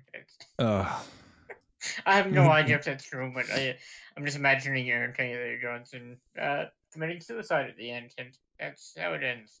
That's why it's R-rated. And the Rhino wearing like the Craven outfit instead of the Spider-Man outfit. Yeah. Yeah. I'm imagining him throwing himself into a zoo enclosure and just getting mauled to death. Is Paul Giamatti coming back as the Rhino? Unfortunately not. He should get a cameo. He should get a cameo. I just kind of like Paul Giamatti's version. He's the Rhino, maybe. He's the Rhino. Yeah, he's a Rhino. And get pantsed. Yeah. Whatever the fuck happens in that movie. Oh, it's fucking nonsense, man. We got a couple weeks off with some Marvel content, but we're going to be eating our words in about a month because the Flash movie looks like it might actually exist, which is crazy. Yeah. We're finally there, man. I'm weirdly excited for that one. I'm overly excited for this movie. If it exists. That's accurate. Yeah. If it exists, I'm overly excited for this movie. If it doesn't exist, I'm going to be able to say I told you so. But summer blockbuster season 100% is like approaching very fast. There's like a big movie after a big movie pretty much every single week, as well as Secret Invasion coming in like a month and a half or so. Yeah, in June. So we'll have Spider-Verse, we'll have Secret Invasion, we'll have The Flash if it exists, and a lot of stuff happening throughout the summer. If you want to continue the conversation, you can find us on social media at our Facebook group, the MCU Beyond Infinity Facebook group, a wonderful place that Kira, Travis, and I have started to talk any and all things related to the Marvel Cinematic Universe, comic books, Star Wars, anything really pop culture, you name it. We're probably talking about it over there. And if you want to reach out to us directly, you can email us at mcubeyondinfinity.com. Did I fuck that up? mcubeyondinfinity@gmail.com. I'm fucking tired, buddy. We got to call it a night. Let's call it a night. Until next week, my name is John. I'm Travis. And we are Groot.